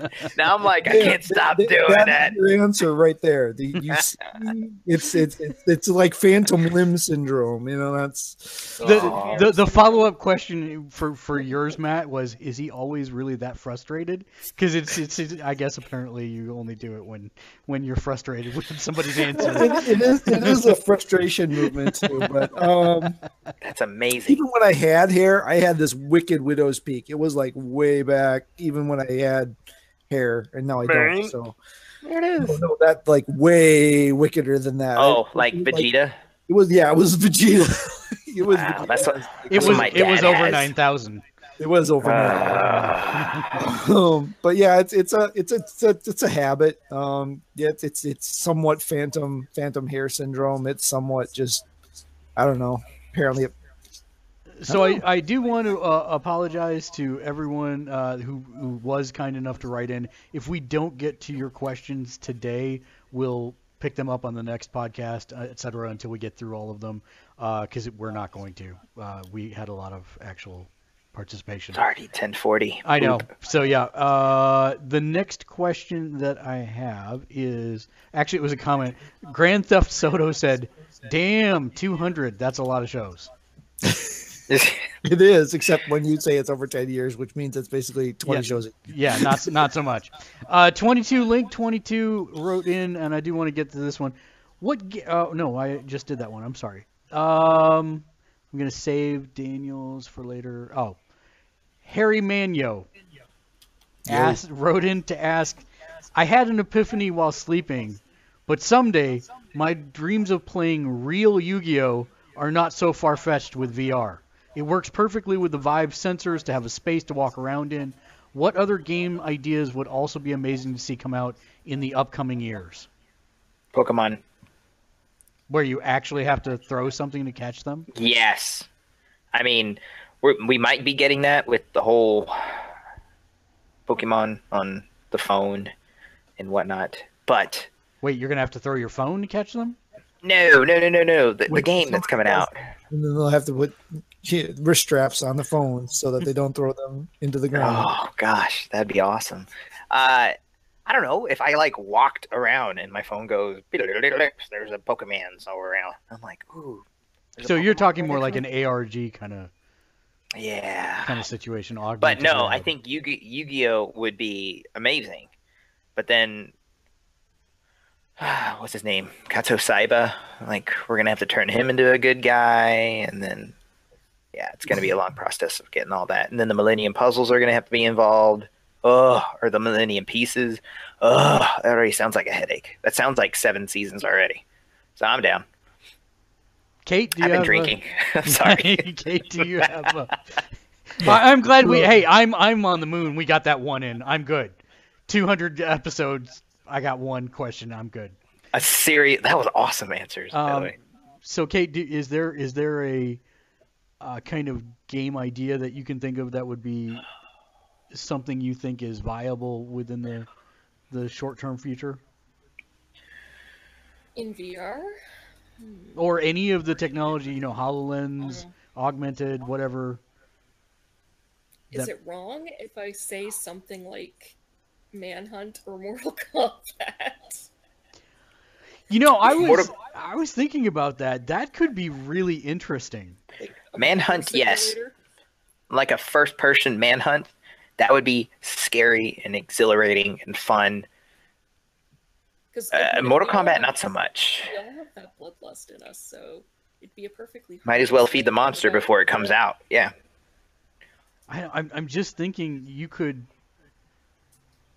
easily do Melina's fatality with the Vive. You just do this. I was thinking more of the murder simulator aspect.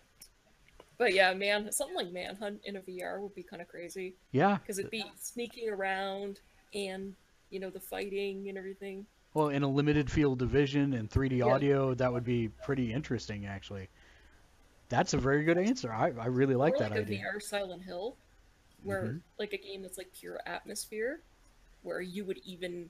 Because the atmosphere in a game like that sucks you in, so you'd be even further part of it. So I think it would just be down the rabbit hole. Matt, how about you? I think he's got a point. We've talked about this before, I believe, where the tabletop type style games could have a real interesting presence in VR. I think that's definitely an interesting space. The other thing I was thinking of, and the developer's name is escaping me for a minute, and I really feel stupid for this, but something along the lines of Heavy Rain, Quantic Dream. I'm really interested to see what they could do in a virtual world where you have an actual private dick simulator, right? I mean, almost kind of holodeck-esque, right? Where you're actually having to investigate a space, where it's actually it could be incredibly hard if you either you got to be somewhere between making all the items you want to look at glimmer and making it imperceivable.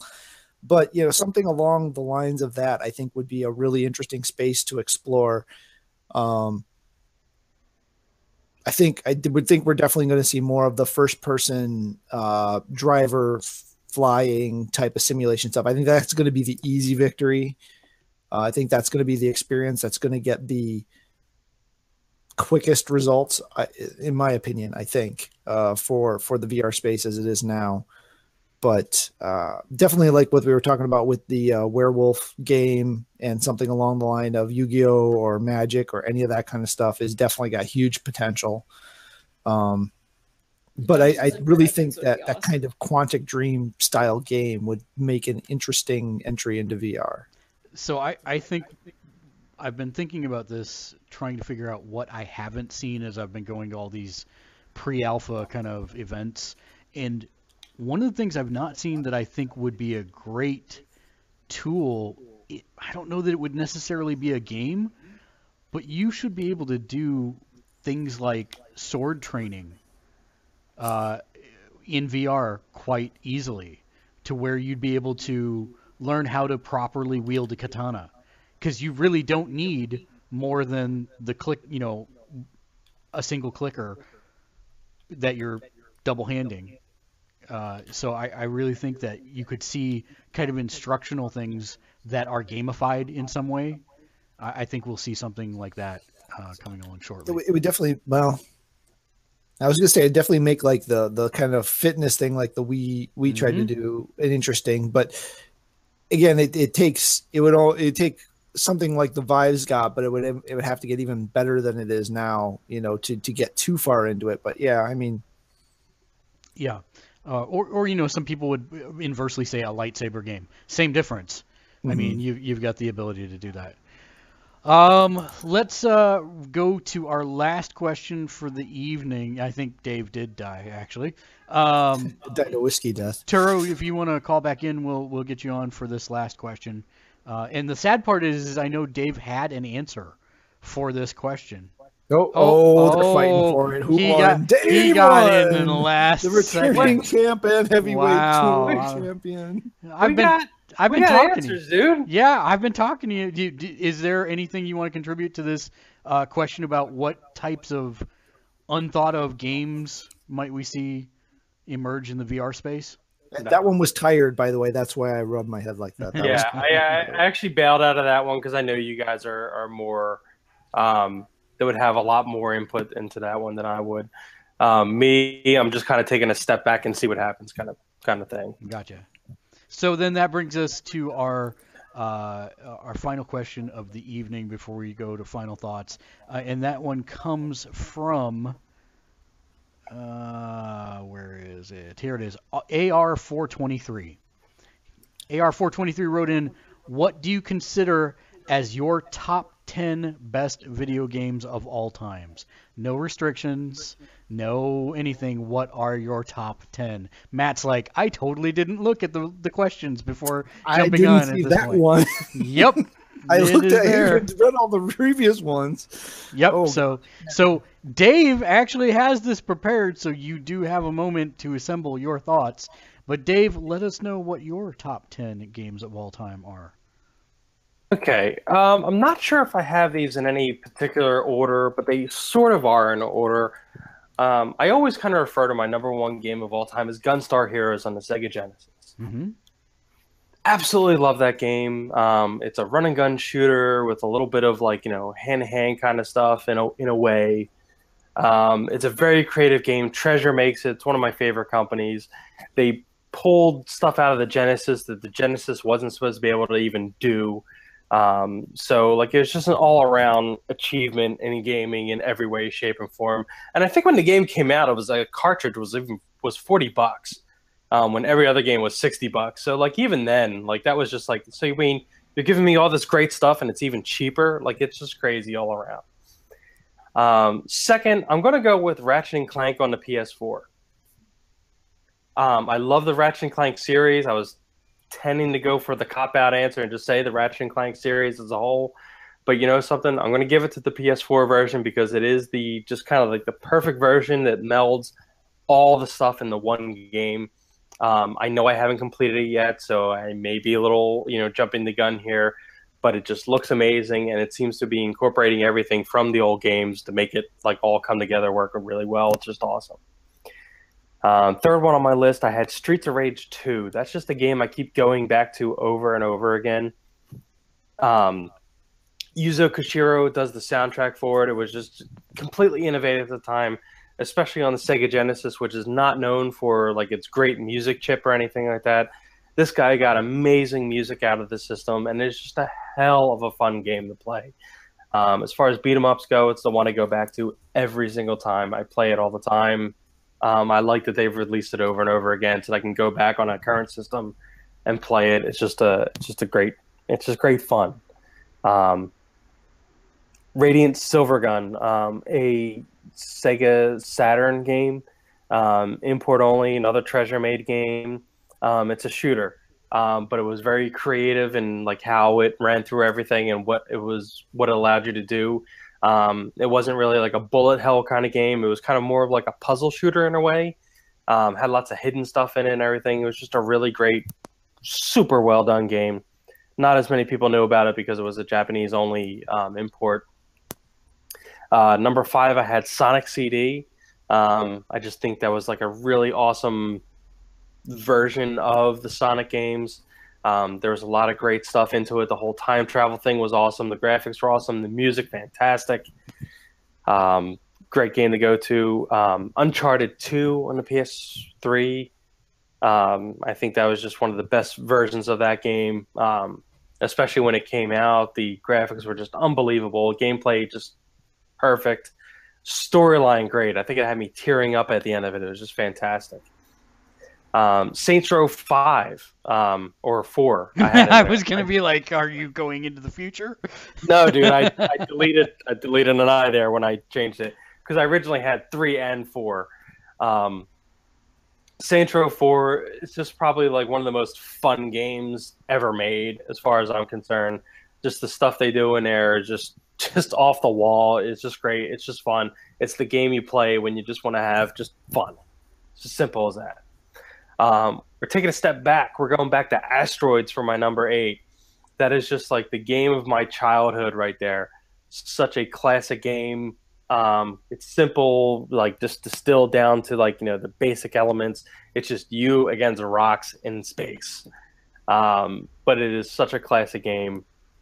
I can't see how I couldn't include that on the list. It's just fantastic. Number 9, I had Lumines. The puzzle game is the first puzzle game to me to out Tetris. It was the reason to buy a PSP in the first place. The music, fantastic. I love the developer behind it. I'm drawing a blank on his name right now, which is really embarrassing because I always mention his stuff. But he's just like, it's just awesome. And then number 10, I had Little Big Planet.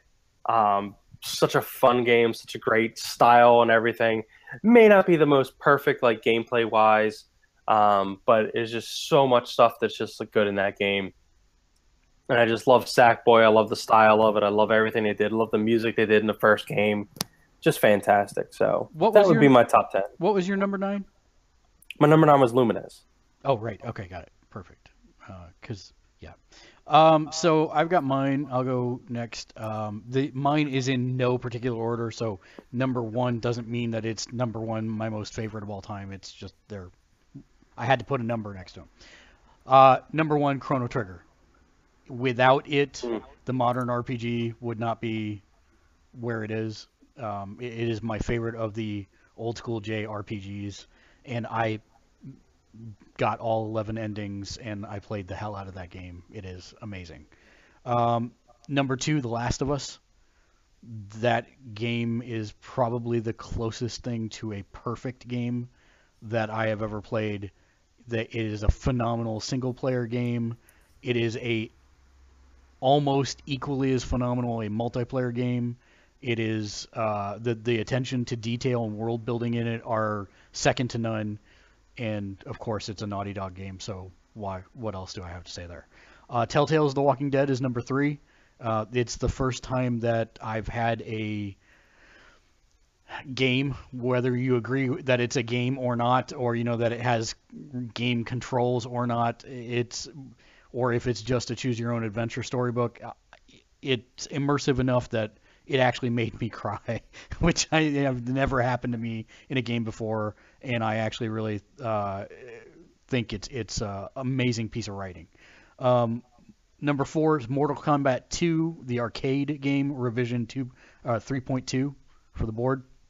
For me, that was the peak of my fighting game prowess. I could hold off people for hours at a time with a single quarter, or 2 quarters, as the case may be. And there was nothing like holding down low punch for an entire round, or for 30 seconds plus, to blow people up with Kentaro at the end at Shang Tsung. Best feeling in the world when they're trying to figure out why the hell you're only, jump kicking in and holding down a punch button. Number 5, Rock Band. And I would have to say of them, Rock Band 2. It had online play that was amazing.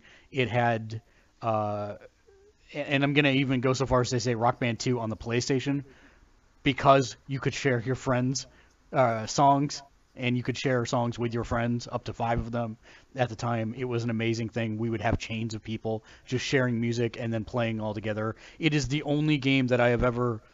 It is the pinnacle, in my opinion, of social gaming. And I have not seen another game since then that gives you that same feeling when everybody's working together of achieving something so well. Number 6 would be Demon Souls, which Dave still to this day shakes his head at and doesn't understand. It is such a hard game, and the fact that I persevered and mastered the combat system, it taught me what it needed to teach me through every single one of my failures. That is probably it's not the largest gaming accomplishment I've had. It is the largest feeling accomplishment that I've had in a game in the last decade. And because of that, I have loved every subsequent game that they've put out. Number 7 is Final Fantasy VIII. Probably my favorite out of the entire series. For some reason, the characters clicked more with me than 7. And I just thought it was a better story. And you got to go into space for the first time in a Final Fantasy game. So there's that. Number 8. No. What? Final Fantasy 4. Yeah, but you got a spaceship. Like, you actually had a spaceship. You got to go to space in Final Fantasy. Yeah, okay, but you got a spaceship in 8. And it was red. Cherry red. Number 8, Blood Omen Legacy of Kain. This, for me, was the first action RPG that hooked me. And it was actually a really good story. Well, for the time, it was a really good story.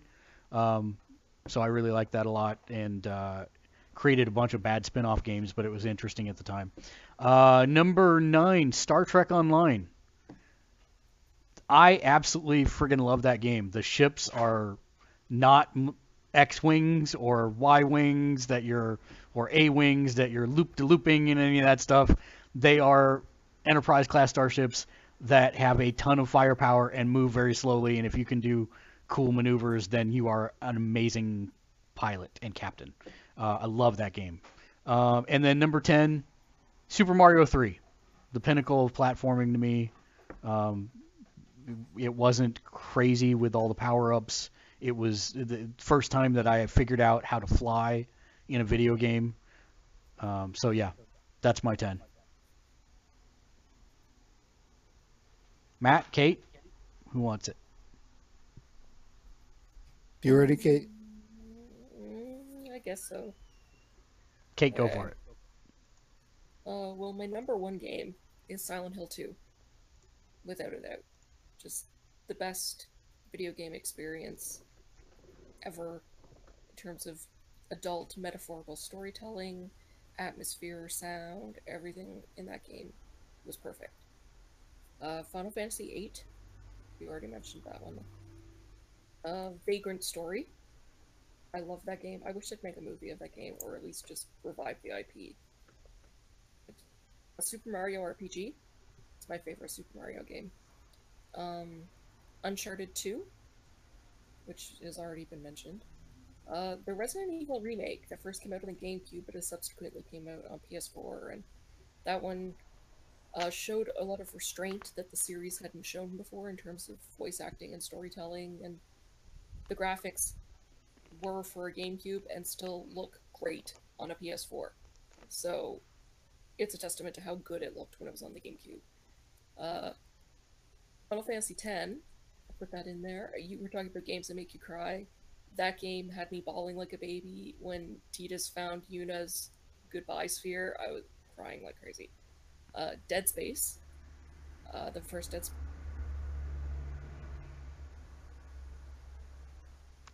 Kate? Uh-oh. Uh-oh. All right, then. If she comes back, we'll let her pick up from there. Matt, why don't you go ahead with yours? Okay. And first, I have to list apologies to all the games that I love that are not on this list.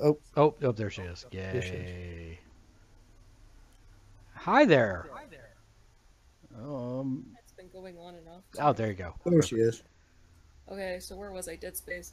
Yes. Just great atmosphere, really creepy design, and a great satire on Scientology. Because that's what it was. Yeah. Everyone knows. Yeah.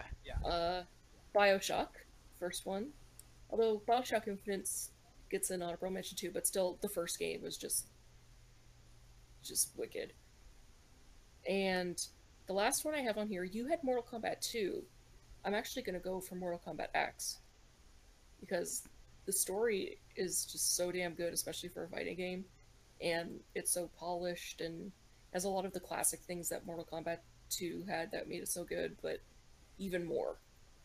I just wish they bring back Shang Tsung. Well, he's in, if you go through the arcade ladders, No. you see him. No. To play so that I can Yeah. morph into Well, any play character I want. Yeah. Play Shinnok. He can still moves. Yeah, but it's not the same. Well, I'm sure he'll be in Mortal Kombat 11. There's an arcade ladder that pretty much confirms it. I hope so. That's it. Matt, how about you? As I was saying, apologies to all the games that I love that are not on this list. This is not easy to do, and I don't know how I missed this one in the list when I was looking at it earlier. So, courtesy of the last 10-ish minutes, Chrono Trigger. Actually, a lot of ours overlap. Surprise, surprise. I did not go as overboard with you on Chrono Trigger as you did, but still, I remember playing that game, and the first time you went into a battle sequence and all your characters did was just split, and the first time you did a combo attack, and it was just all of that stuff. I knew then I was looking at the future of RPGs, which didn't really turn out to be true, but that was just the most amazing experience at that time for me. It was unlike anything I could have imagined. Super Mario 3, to me, that's the pinnacle of the series. As you said, just amazing platforming, the power-ups, the world, everything. It was amazing. The game before I learned about Bethesda games that I sunk the most hours into ever, Xenogears. I heard that's one of those games I really wish they could go back and redo in the style of the original, but actually finish the game instead of just cramming a bunch of text onto the second disc. That's when they probably break into 4 or 5 games now too, right? Mm-hmm. Make me pay for them all. But I really love that game. I love the combat engine. I love the art style, the world, the whole thing was just, it was right what I wanted right at that time when it came out. Surprised I haven't heard this one, but Symphony of the Night. That first time really that is the definition of Metroidvania to me, because that's the first game, and it may have been the first one of the series that did that. I don't know. But that was the first time where that kind of RPG, kind of platformer, kind of action game all came together for me, mushed into this thing. And, I don't even know how many hours across how many different save cards that I played that game on. So yeah, that's definitely one in. The original, the one, the only, the RPG that actually made me want to buy a PlayStation before I even really was thinking about Final Fantasy VII, Wild Arms. They did do a remake of that a while back. It was horrible. It'd be nice if they could do a good, actually, homage style remake of that one as well. 4 and 5 were actually pretty solid games, completely redefined it, completely changed it up. So I'd like to see kind of a classic RPG redo of Wild Arms or anything actually in the Wild Arms space. But that was one of my, that was, I think, my second game for the PlayStation. When I got it, the people who went together and got it for me also got me Resident Evil, which isn't on the list. Sorry, Resident Evil. I went with A Crack in Time for my Ratchet and Clank selection. It's a hard series to try to pick a favorite out of, but it really brought to a head and a culmination everything that had been building up since the first game. So it really just, it was such a progression, and the relationship between the characters had developed to such a point where, you know, certain events were happening, and I was on the edge of tearing up at a couple of points during that game because I'd been with these characters for so long, and the events that were happening. Insomniac just kills it with this series. They really do. I know they've had a couple of missteps in some of the other stuff they've done, but with this series, they just kill it. This one may supplant it, but I can't say that without having finished it all the way through. Uncharted 2, considering how late I came to Uncharted, PS4 was about ready to launch, I think, when I finally got around to starting to play the Uncharted games. But yeah, it is a masterfully told story, an amazingly well constructed game, and outshone its sequel 3 in many respects. So yeah, I'm super hyped for 4. You know, we're less than a month out. But I got Ratchet and Clank to get through first, and more Fallout 4 to do too. So then we're kicking it, not quite as old school as Dave, but Galaga. Crank so many quarters and hours into Galaga across so many different platforms. It couldn't not be on the list. I mean, it was a toss-up, but I was sitting there thinking Centipede or Galaga. Like, I really liked Centipede, but I pumped way more hours into Galaga. So Galaga, which was also my answer to another one of the questions, oddly enough, that we didn't get to today. And then again, I don't think I need to expound anything beyond what you said, really, but The Last of Us. Can I add an asterisk that I still haven't played that game, so it's not on my list? Oh, wow. You need to play it. That's a definite pickup. That's the ending to that game, if nothing else. It's still in its shrink wrap. Yeah, I beat it in 2 days. You can do it. Well, okay, I didn't play it quite that hardcore, but... Oh, I had to, immediately play it because we had that Game of the Year review kind of thing. Oh, yeah. Well, so you did what I did with BioShock, whatever the one we did for that was. Infinite. Infinite. Yeah. But that game, there's not enough good you can say about that game. It is, as you said, it is probably as close to a perfect game as has ever been made.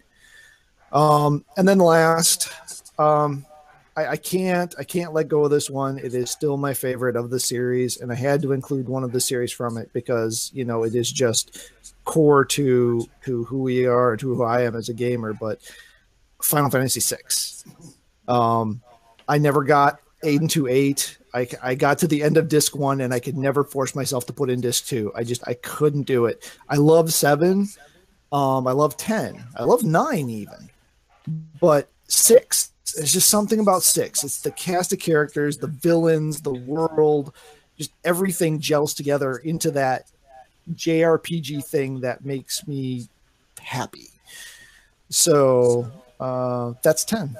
And there was no order. That was me just writing down games as I could think of them and replacing the ones that I thought of better ones for. So, all right, to close out our Q&A session, Turo, you're 10. Oh man, mine's ridiculous. But this is what made me me. All right. So you guys went Super Mario World or Super Mario 3. I went Super Mario World. Mm-hmm. That's where I didn't even know you could find secret levels by finding different exits, and then having a Yoshi and different colored Yoshis, and that blew my mind. I thought that was amazing. And then sticking with Super Nintendo, Earthworm Jim was.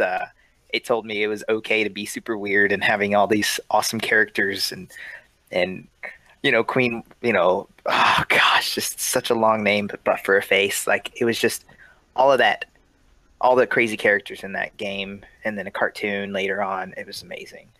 Then we're going, again, no order whatsoever. Banjo-Kazooie.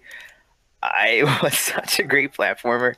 I know it was more of a copy of Super Mario 64, but I had so much fun with the dynamics between the two characters and how they actually utilized each other, being a bear and a bird, and how you could attack with one, and the sequels behind it. It was awesome. Halo 2, that's where all my multiplayer went into. That's where I got to get to know a lot of people across the world, and it was funny to, mock or, teabag somebody miles away from you, and you can feel their anger. That's always, wow. Super Metroid, Metroid 3. That one got bumped on my list. I had that one down early. It got bumped. No, that one is there. The music, the atmosphere, the protagonist that doesn't say anything, and yet you are there with her the entire time. Oh my gosh, it was so good. Donkey Kong Country. It was the first platformer that I got to beat by myself. Nobody helped me, not my sisters, not anybody. So that's what started my whole go by yourself and do it your own. And I can't beat this level. Well, too bad. Do it yourself. And I did. Whew. All right. The awesome Golden Sun on the Game Boy Advance. I absolutely love that RPG, and I love the sequel that went to it. It's just how it connected and how you could transfer over Jin and whatnot. That was so neat, so different as far as Game Boy Advance went. Then we're going to Kingdom Hearts. The whole reason why I even got a PS2. It's the only reason I got a PS2 was for Kingdom Hearts. And that opened up a whole world of Sony and all their games. And, oh, man, that was just so neat. And then now the sequels that are coming out years later, I'm looking back and I just, we're coming out with a third game. And how many games did Call of Duty come out already? I mean, I'm not saying quality over quantity, but dude. Let's see, how many is that? 1, 2, 3, 4, 5, 6. I got two more. Super Smash Brothers. It brought everybody together. All my friends, all my brother's friends, and how to unlock characters, and then go into Melee, how to unlock characters, and just how come nobody could beat anybody in that game, and how nobody could beat me. I was the older brother that was unstoppable, and it was just like, it's awesome. And then seeing them, my little brother and his friends, seeing me play other people that were my age and go, oh, you can't beat Arturo. And then yet it's a close fight, or they do beat me. They're like, our whole world has been destroyed. It's just so funny. And then just them, oh man, so many memories there. And then one more, and we'll pick, there's so many here. We'll pick Legend of Dragoon. I absolutely love the characters, the story, the heartbrokenness on disc 1. That was like how I felt whenever, I didn't want to put disc 2 in. I'm like, I don't want to know what happens next, because you just did this to one of my characters that I was following the whole time. So many hours put into that game. So that was awesome. And I think that's 10, right? I don't know. I'm not counting. I'm almost feeling dirty now that I picked 3 over Mario 64. I don't know. Anyways, I can't. I'm glad. I can't dwell on it. We got to move forward. So, speaking of, thank you. Without you, show's not possible. If you would like to let us know what you think of our all Q&A show, let us know in the comments below. Visit us online at gamersledge.com. We've got new articles going up almost every day now. You can visit us at Gamersledge on Twitter. Like us on Facebook, facebook.com/gamersledge. And then Pinterest and Instagram and Tumblr and StumbleUpon and all those good things. That's going to bring us to final thoughts. Let's start with who's here first, and we'll cycle out. Kate, final thoughts. I've been playing DOA X3 the whole time that this podcast has been on. Boo. Breaking the rules. Yeah. Breaking the rules. See you next week, Kate. Turo, final thoughts. Oh man, I want to go back and play all these games now that we were talking about them. And it's possible. It is. I can play a lot of these games. It's awesome. So yeah, if you want to play a game you haven't seen or played in a while, go pick it up. Stop being lazy. Or rebuy it. Give the man the money and have some fun. Boom. Well, I'm going to go next. Mine's kind of a compound final thought. You guys all know that I've been playing Gwent Simulator 2015 for the longest time. I actually was lucky enough to stumble upon the actual deck of Gwent cards. So I have now 2 entire sets of the awesome Gwent cards for The Witcher. So now I can actually play Gwent Realsies 2015 instead of Gwent Card Simulator. The other thing is, if you are looking for a great hybrid tabletop game or an easy-to-learn tabletop game, this bad guy right here, Golem Arcana, I just got it as a present. It is a miniatures game, so really cool, well-detailed and sturdy miniatures. But what's interesting is that you use your phone or tablet as the DM for all the rules. You use a special Bluetooth stylus and you touch it to the character and it automatically brings up its powers and abilities, and then you say, I want to use this ability, and you press what square you want to do, and it actually rolls the dice for you and does all that stuff. So it's pretty cool. It's an interesting. It is collectible, so they do have multiple sets of them, but it's not bad for an investment for 2 people. So Golem Arcana. Dave? I'll have everybody know I wasn't playing Ratchet and Clank the whole time while we were doing this, which actually hurt me here. Like, I wanted to do that this whole time, but I didn't, just so I can be a part of this podcast. So I hope that tells you how much this podcast meant to me. Your sacrifice has been noted. Thank you. But yeah, play Ratchet and Clank on the PS4. Everybody should do that now. And most appropriately, our community manager and longest person on the podcast that remains, Matt.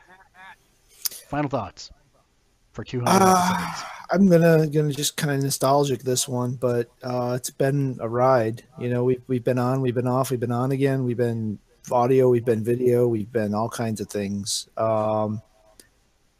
Really looking. Hopefully, we've been really pushing. We've really been trying to grow, and we've really been pushing. Started doing the Facebook thing a lot more. Trying to get into the social media, get the larger community. You see, we're partnering a lot with Omega Level. At least I am. Friends over there, Ian, Rob, great guys, giving us some extra stuff to leech onto.